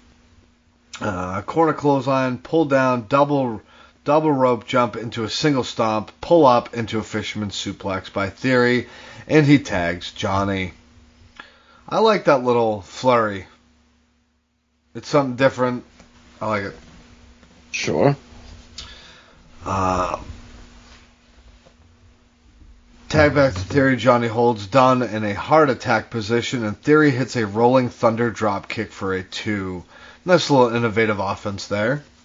All right. Theory tries a springboard crossbody, but Oney moves and is met with a clothesline by Dunne. Then a double spinebuster on to the... you could call it a double spinebuster of sorts, onto the corner of the apron. That didn't sound like it felt good at all. That I jumped up and went, oh, shit. Right. Yeah. I was like, oh. That looked ugly. That looked like that first time you saw Kevin Owens do the apron powerbomb to Sami Zayn in NXT. It was like, ooh, shit. Ooh, damn. Hot tag to Johnny, and he hits some offense, leading to a short kick. Was it innovative? Leading to a short kick on the apron and a slingshot spear into Oney. Back in then a tope to Dunne on the outside. Tag back to Theory, and Oney sat on the top buckle, gets an enziguri, and then a seated springboard Spanish fly, but only getting a 2 due to Dunne breaking the pin. How do you feel about that springboard Spanish fly, Jason? It's fine. I feel like the Spanish fly is getting a little overdone at this point in NXT. I feel like it's just a move now that's on regular TV all the time. Somebody did who was it? A couple weeks ago, someone did a really cool version of it off the second rope, and I'm blanking on who the fuck it was. It was Theory, wasn't it? It was Theory. Was it Theory? Yeah, it was the sitting springboard. Theory, yes. Yeah. Yeah, I like his version of it. I think that was fucking amazing. But it's just sort of getting to be every episode has a Spanish fly in it. Yeah, that's true. Running blockbuster to Theory and a tag to Dunne and joint manipulation while in an armbar. Oh, sorry, armbar. There we go. We've got traditions here. Yeah. Dunne and Oney hit a half and half powerbomb tag move. A half and half suplex powerbomb tag move, and Theory breaks the pin up to save the match. Oni goes for a running chop, but is cut off by a super kick by Johnny. Then Dunn gets tossed outside by Johnny, hits a tope into a tornado DDT on the floor. Oni by the ropes and gets the one final beat. And your winners are Johnny Gargano and Austin Theory. The Way. Thoughts on the match? They were hyping up during this match that we haven't seen this Johnny in a while. Mm-hmm. And right there I knew, like, okay. And I'm fine with it because I love this Johnny. It's a new version of his babyface character. Mm-hmm. So the match was fine. I think Pete Dunne at this point is just there. Like, there's no real character development or anything. He's just a guy that they can throw in different feuds. And sure, sometimes the matches are all right, but you're getting a good match out of Pete Dunne regardless of who it is. Sure, but I'm not excited to think that Pete Dunne is going to win the title or, like, that he's got any chance of, like, beating Cross. Like, that's just not in Pete Dunne's future right now. Maybe not. And that's fine. But, like, you know. That's the problem right now with NXT is that there's so many people that you could easily see as champion that almost feels like, well, if they don't, like, you want to see all these guys get a run with the title, but if you do that, you're hot potatoing it way too much. Yeah, right. You talk about Kyle, you talk about Pete, you talk about Gargano again, you talk about Cole again. Ciampa, dude. Like, Ciampa, yeah. Now, and yet Sal wants Thatcher to have a run with the title. Oh, I don't think I want Thatcher to. but of all those people, instead Carmelo we get Cross. Hayes. And Cross he is what he is. But I don't hate Cross as much as you guys do. I don't hate Cross. I just don't think. Like, I love the entrance. I love the gimmick. I love Scarlett. I don't think Cross's work makes me interested in the match. Cross is a main roster performer. I've said that for a while. Yep. Yeah, we said that last week too. So I asked Ginger. I've been saying that since he showed up. Him and Loomis. They don't wrestle the NXT style. But you could say that about Drew McIntyre too. Yeah. So what happened with Bobby Fish's feud with Pete Dunne and Oney Lorcan? Who the fuck knows? Bobby Fish was also on that Drake Work shit, so maybe he's been quietly told to take a seat for a while. It's possible. So after the win, Johnny has his arms up, raised outside, and from out of nowhere, Karrion Kross hits him with the running forearm. Kross just backpedals up the rampway while staring Johnny down. And that to me is one of Kross's biggest deficiencies. Is he doesn't have that holy shit finisher that a big monster like that should have. Bad. I thought the Cross jacket, if you're going to do anything, it was a way better finish than this fucking forearm to the back of the head that he's doing. Yep. But you think of all the great big men in the history, like, listen, the choke slam wasn't a great finish, but when you have a guy like the Giant doing it, it fucking works. Or Paul White, it works. You can get away with it. Yep. But it feels big and impactful and dangerous and nasty. And that's what a finish for a big nasty guy like that should feel like. And this just doesn't. Even Batista, it's a very simple sit-up powerbomb. But when he did it, it worked. Yeah. I would have preferred him having like a pile driver. That would have been fucking fun, right? Not in WWE, dude. I know. Would it have been? Would it have been fun? Absolutely, but it wouldn't happen. Sucks, but I could see him doing like. There are a lot of finishers that aren't that impactful, and they should be. Like the big ending is another one too. Yep. Yeah. Like that move sucks. I hate that fucking. That's what I'm saying. It doesn't feel like it's that impactful for a big, powerful guy's finishing move. No. Nope. Yeah. Charging battery is at 41% still. I would love it if it was Tegan. I would be all about that. Scarlett and Kross walking in the back, and they are approached by Samoa Joe. Kross says, "So these are the new rules, huh? Remember, unless provoked. Joe says, well, of course, champ, and he lets them by. Pete Dunne then is right behind Samoa Joe, just staring him down, and they go face to face. I wanted one of them to say something. Nope. Like, even if Joe was like, can I help you? Like, or something like that. No, I just like thought it these ended little stare weird. downs. All right. Because you don't know how it's gonna. You don't know what it's leading to. Scarlett gave Joe the fuck me eyes, though. Oh yeah. Yes, he did. I'm sorry. What? To be fair, I don't know that Scarlett has any other facial expressions, in my opinion. Yeah, than that's that. true. That's true. But I mean, can you really complain? Nope. Not at all. We got an announcement that next week we will have a triple threat number one contender match. Dak and Rack versus Poonshots versus Zoe and Io.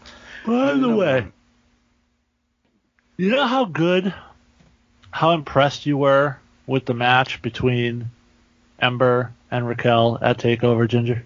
How? You went through an entire episode last week and you called her Ember Moon every time. Ooh, I didn't even pick up on that. Yep. Really? You at no point did you call her by Beth Phoenix's nickname for her. So, All right, so We you're telling me forget I have that. to, how many times did I say her name? Because now I have to count to make sure I go back and edit it. Dude, we forget that whole fucking shit started because Beth actually said that on air. oh yeah. It's fantastic. So that's the thing. Like, we tell these jokes and we all remember them, but it's like the first listener just thinks, A, we're either assholes or we're just fucking idiots. It's sort of like when on AEW Rundown when you guys call him Caesar Baloney. Like, if you missed the episode where True. that happened by accident, it doesn't, like, you're like, oh, fucking idiots. They don't know what his name is.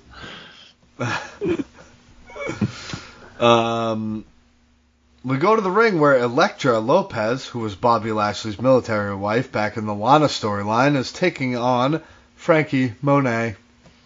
Okay, so I gotta say I'm a big fan of Elektra Lopez. I never knew I was, but she gets a thumbs up from me. And that's, the thumbs are not the only thing that was up. Lopez hits the most basic motherfucking body slam as if it was her first time ever doing one, and just awful looking elbow drops to follow. My God. STO by Monet. Monet hits the glam slam and does the hanging challenge for the pin and the win. I'm a huge fan of the so hanging she got all- challenge. She got all that ass and none of that wrestling ability. I'm just kidding. She might be very good. It's her first time out. Yeah. Not everybody's Carmelo Hayes, you know? True. Yeah, this match is fucking terrible. Yeah, but I liked it how they build it for Frankie's character. The encore of her world premiere. I thought that was kind of funny. There actually was a really cool where she did like a leg. She went to grab the leg and then she did like a tornado into a full mount, which was sort of really cool. Something you see in MMA, but you don't always see in wrestling, especially not with the women. Really well done. I love being full mounted. So yeah, this match. Her gear needs to go though. It's not flattering her at this point. Oh, Frankie's. Yes, I kind of danced around that when you brought it up in the host thread. So for anybody who hasn't seen it, she has Basically, she has a a tit window on her belly. Yeah, and she's not like, she doesn't have like Sasha Banks abs, so why would you do that? She has Deonna Purrazzo abs. Yeah, and it's not flattering. It's Beautiful not, girl, beautiful woman. Oh, Don't get me wrong. Absolutely. Amazingly beautiful woman. And she's obviously in great ring shape, and she can go. It's just, the same thing with Deonna. It's just we say it all the time with Nia too. There are ways to accentuate your attributes without necessarily like showcasing areas that you need to work on. Your less flattering areas, shall we say. Right. I think that's a good way of putting it. Sounds good to me.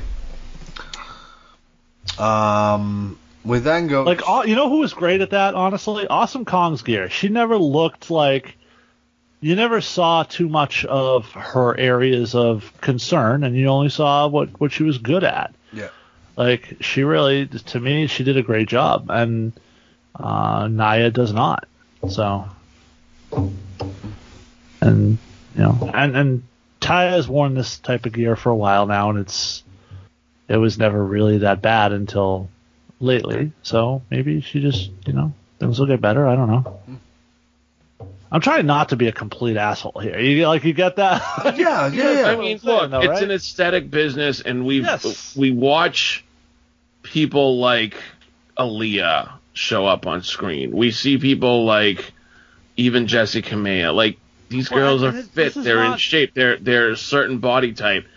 And if I'm Taya, I just don't have that cutout right where it is on her midsection. This is not. I mean, this is not specific to the women. We literally just spent, 20 minutes talking about how legit Carmelo Hayes looked because he jacked himself up and got all cut up and swole. So it's a business, like you said, Sal, where your appearance matters, whether as part of your presentation. Now, you can be a guy like Otis, and you can use the fact that you're a little heavier as part of your presentation to enhance your character, but you have to do that. That's not her. Right. Even the first day Bobby Fish came back, me and Ginger both were like, there's just something's not right the way the gear's sitting. Like, and he can obviously go. He's always been a little bit soft in the middle, I guess. Yeah. But it shows on TV. That's the problem. but it's always shown for Bobby Fish, is what I'm saying. I think you just didn't see him for so long. It stood out more. Yeah, it stood out a little bit more. Yeah. Probably. Dinner time, and her guest is Bronson Reed. He talks about what he has to do to get Escobar off his back, because he has to put him in the... Good Lord. For the record, Bronson Reed, another guy whose wardrobe does not flatter him at all. No. He looks just like a ball. He looks like fucking Tyrus. Yeah. Or I forget his WWE. Brodus Clay. That's what he looks like. Somebody call his mama. I love that they just forgot that was Ernest Miller's music, too. Right. Good God. So he's complaining about Escobar. But in comes Hit Row. Hit Row. Hit Row. Top Dollar says everybody's colossal until Colossus walks in the room. Ashante and B-Fad step in front of the camera and say Everrise is going to get a crash course, B-Fad says, with no seatbelts. Ooh. What did you call her? B-Fad? B-Fab. Fab. Fab. Oh. Like Fabuloso. Okay, gotcha. B-Fab. Bronson Reed is B-Fat.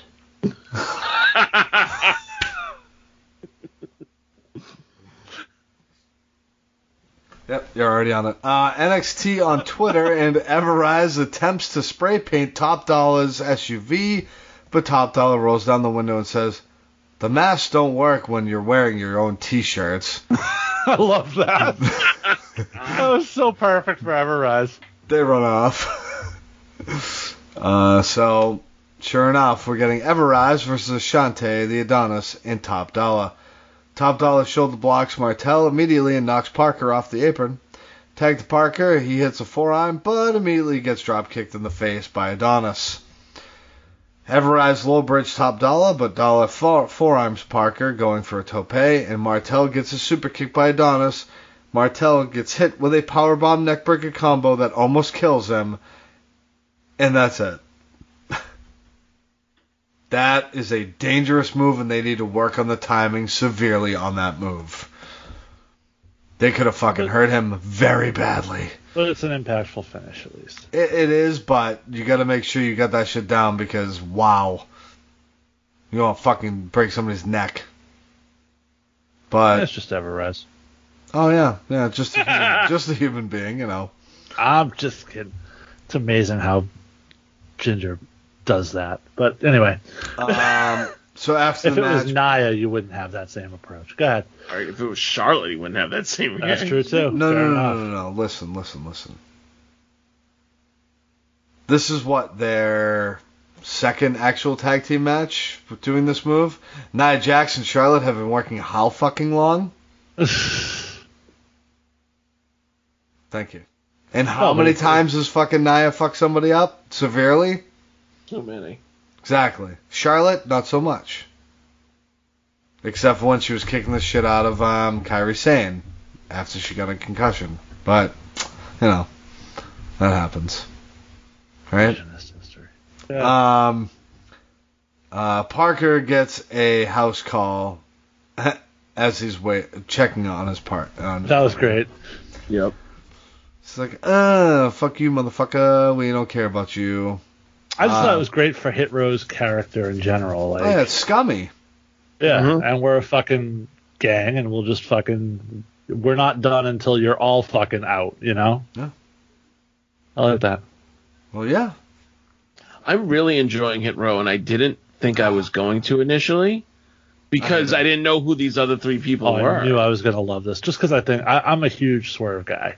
Yeah. And he's so good in this role, and the supporting characters. I knew Ashante was good, obviously, but everyone looks legit in this role. It's not like you've got people that are clearly pretending to be something they're not. Like, everybody legit looks like what they're supposed to be here. People pretending to be something they're not in a faction? More on that in a little bit.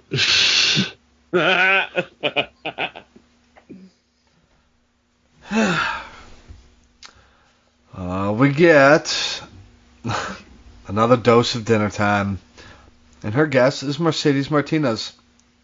She has a match against Xia Li and Boa and a partner of her choosing next week. You guys were a week off on the whole intergender thing. Xia blindsides Martinez, and Boa stands over her, and out of fucking nowhere, Jake Atlas kicks Boa's head into the fucking rafters, and he just says, "Looks like I just joined the fight." Cool. He needs to wear a name tag that says Jake Atlas, because half the time you don't even know it's him. Nope. Nope, not at all. His in-ring look is so different from his backstage look. True. That, you don't even know who the fuck it is. But isn't that technically like a good thing, though? Yeah, it's not when every time he's on camera I'm like, who the fuck is that? Right. That's you should stand out and be recognizable. Yeah. Okay. To Jason's point, I should be like, oh shit, Jake Atlas just kicked the shit out of fucking Boa. Boa. But instead of not like, wait. oh shit, that camera guy's getting involved. Who's this new guy? Kyle O'Reilly build-up video promo to build up the main event. The charging battery hits 51%. Halfway there, baby. 2 more weeks. Whoa, we're halfway there. Next week, Jake Atlas and Martinez versus Xia Li and Boa. Face-to-face, MSK and Old Toothless. And What the fuck does that mean? What, Old Toothless? No, face-to-face. Yeah, They're advertising face-to-face. It's just a fucking promo time for these two. Like, if you advertised ass-to-mouth, I'd be interested. I don't know with those four guys. I didn't say those four. I don't know, but if we get Beth Phoenix eating popcorn with MSK in the corner, I'm okay with it. Yes. And then the number one contendership for the NXT Women's Tag Team Championship, Dak and Rack versus Poon Shots versus Zoe Shirai. Ladies and gentlemen, it is now time for your main event of the evening, Kushida versus Kyle. So we need a team name for Io and Zoe. Zoe Shirai. That's I was thinking like, Moon the fuck are you?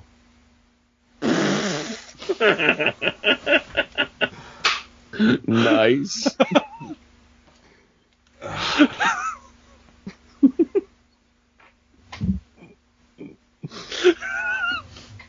I think we're all very tired at this point. It is now 12:07 a.m. Kushida versus Kyle O'Reilly. They roll around a bit until Kushida gets an arm bar, but Kyle escapes immediately.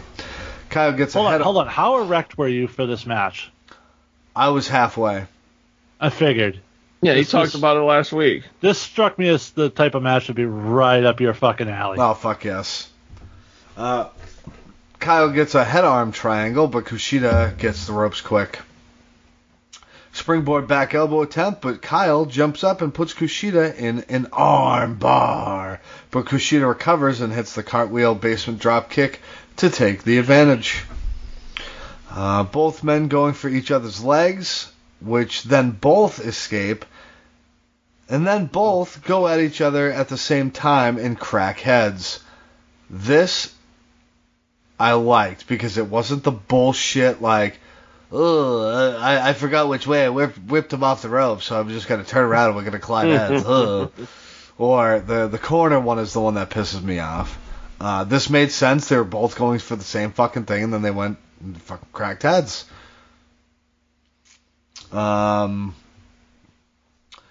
We come back to both men hitting offense in this back and forth fucking beat the shit out of each other fest.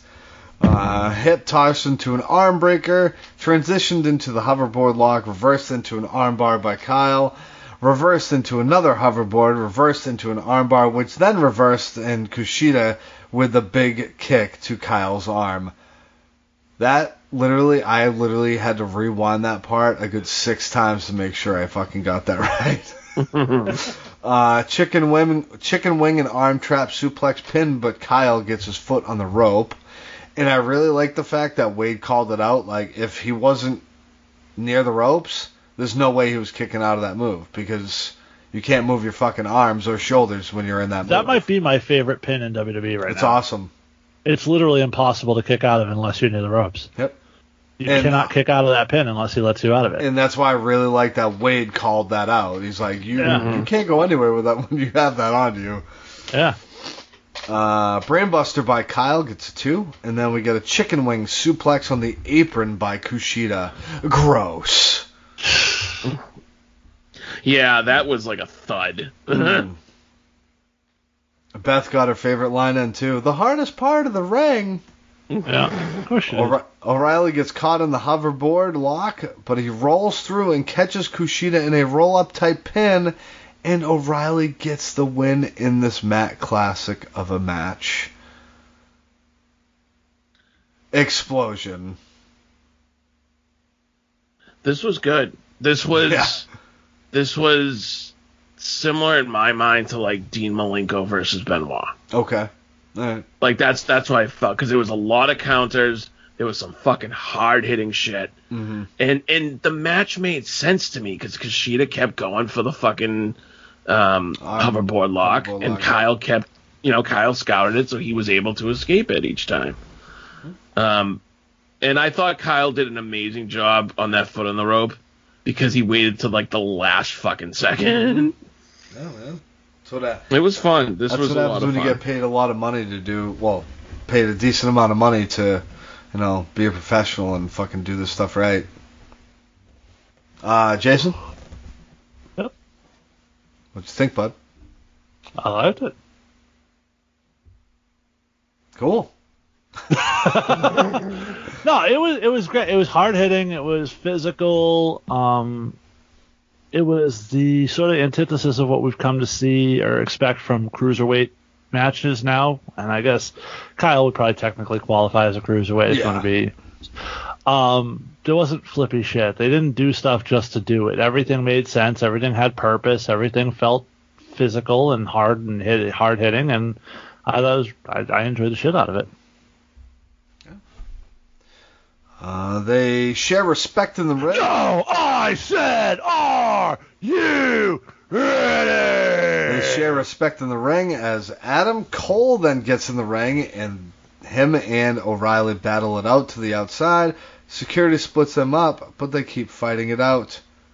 And then all of a sudden you see a black hoodie beating the shit out of Kushida in the ring, and he hits a lifting face plant and rips his hood off, and it's a returning Roderick Strong. He hits a running knee, and Tyler Rust and Hideki Suzuki join him, and then in walks Malcolm Bisquick and says, "This is the Diamond Mine." So it's not Tessa Blanchard? Nope. Diamond Mine standing over Kushida as we go off the air. I didn't Sal didn't like it. Huh? No, I didn't. It's not that I didn't like it. So, I'll let Ginger finish. Okay. I didn't like that it kind of took away the surprise of Kushida getting his ass kicked because we had to have O'Reilly and Cole going at it. You didn't even see what happened, then all of a sudden you saw Kushida getting the shit kicked out of him. Like, it wasn't like, all right, we're about to go, oh my god, somebody's beating up Kushida. It was like, oh, those two battle. Oh shit. Oh, what happened in the ring? Oh, okay. I don't know. It just kind of made me upset. I feel Diamond Mine kind of got the shit end of the stick on this one. I don't know. I mean, I felt like they were sort of left as the last men standing here, though, and with two sort of big stars of NXT. I don't know if they're running out of time, but maybe split it up just a little bit. Maybe. So. All right, Sal, why did you hate it? I didn't hate it. But, okay, so originally, when there's a guy in the ring jumping Kushida, and he's, in all black and a hoodie, I kind of thought it was Pete Dunne. So I was like, okay, I'm down for them having a feud over the title. That's fine. And then when I saw it was Roddy, I was surprised. And then when I saw who his associates were, my first thought, and this shouldn't be my first thought, was, so you traded in your Undisputed Era for You didn't a trade stable in of shit. Well, but I mean, like, Roddy was associated for a good 3 years with a major faction. Right. And now you have a jobber faction. Okay. But First off, we don't know what they're faction. gonna- First off, we don't know what Because they're gonna Tyler Rust. I don't think Tyler Rust is a player. I don't think he's a main event player. I don't think he's a... And I don't know He's the not other supposed guy. to be. He's not supposed to be a main event player. Roddy is the feature act here. Yeah. Roddy's the fucking headpiece of this right now. The problem you're having here is you're acting as though he left Undisputed Era to do this. Everyone in Undisputed Era essentially told him, we don't want anything to do with you. True. So he went off and did his own thing, and he went from being the fourth most important member of Undisputed Era to being the leader of his own group. Yeah.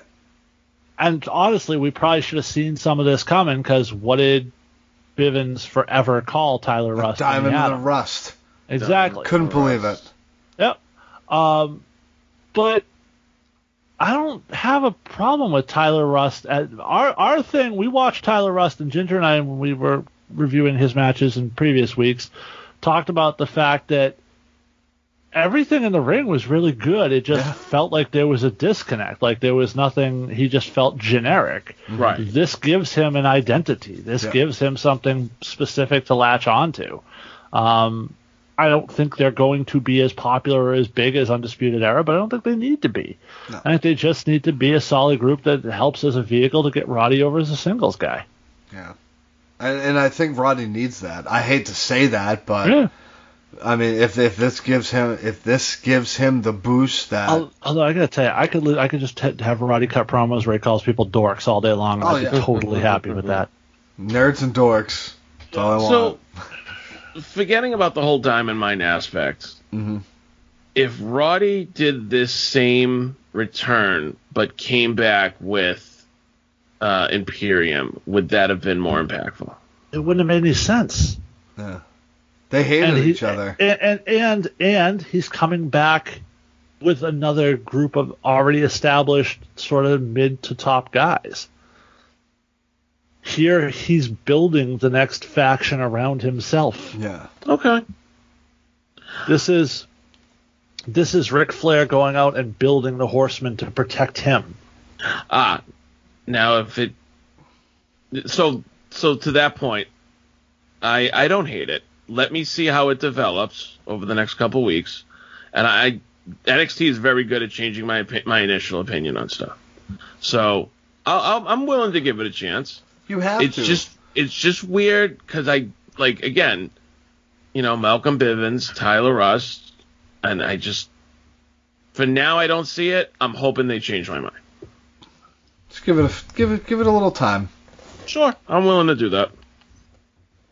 So, all right. Well, let's go. Jason, you haven't answered this question in a couple weeks. If I had 15 minutes to go back and watch a match, what are you watching?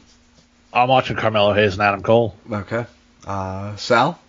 I'm watching Carmelo Hayes and Adam Cole. All right. I know you guys are going to do that, so I'm going to go with the main event, Kushida and O'Reilly. Okay. Sure. That was good. Can't go wrong either way. But no. Right. Absolutely not. I'm going to put over my boy. Absolutely. I knew you were. That's why I asked you. Well, ladies and gentlemen, thank you very much for giving us a listen here on the NXT Rundown. I apologize for stuttering. I am so fucking tired. So, if you haven't checked out that Marty interview, please do. It's on your feed, so check it out. And go check out our Patreon, all that good stuff. You'll hear the ad. Well... And check out this Saturday, Fight TV, Atlantic Pro Wrestling, New Dawn. It's going to be worth it. $9. Saturday night entertainment. Can't beat it. Nope, absolutely not. Especially if you're just sitting on your couch, like eating a pizza or something. Be like, hey, You know what? I got the extra $10. I got to get an extra $9.99. No, not for the WWE Network, but for Fight TV, and check out Atlantic Pro Wrestling. And if you're listening to this, you know myself, you know Adam. Fucking help us out too. We'd appreciate it. Yeah. Well, Sal, thank you, sir. Thank you, guys. Hey, I've had a blast being on NXT the past few weeks. I'm willing to trade if anybody wants to become the permanent host on AEW. Adam, I love you. It's just the product kind of sucks right now. I think John Benrick wants to do it. So. Oh, yeah, you know what? That's true. I might just... And John had a few fans from our Twitch channel, so maybe we can get John back on AEW, and I'll just come over to NXT. There you go. I think we've got the first host that wants to defect. I think that means we won the ultimately. Yeah. All right, Jason, send us on home, buddy. I guess that means that at least these guys. I don't know about me, but they will NXT next week. Bye. Peace.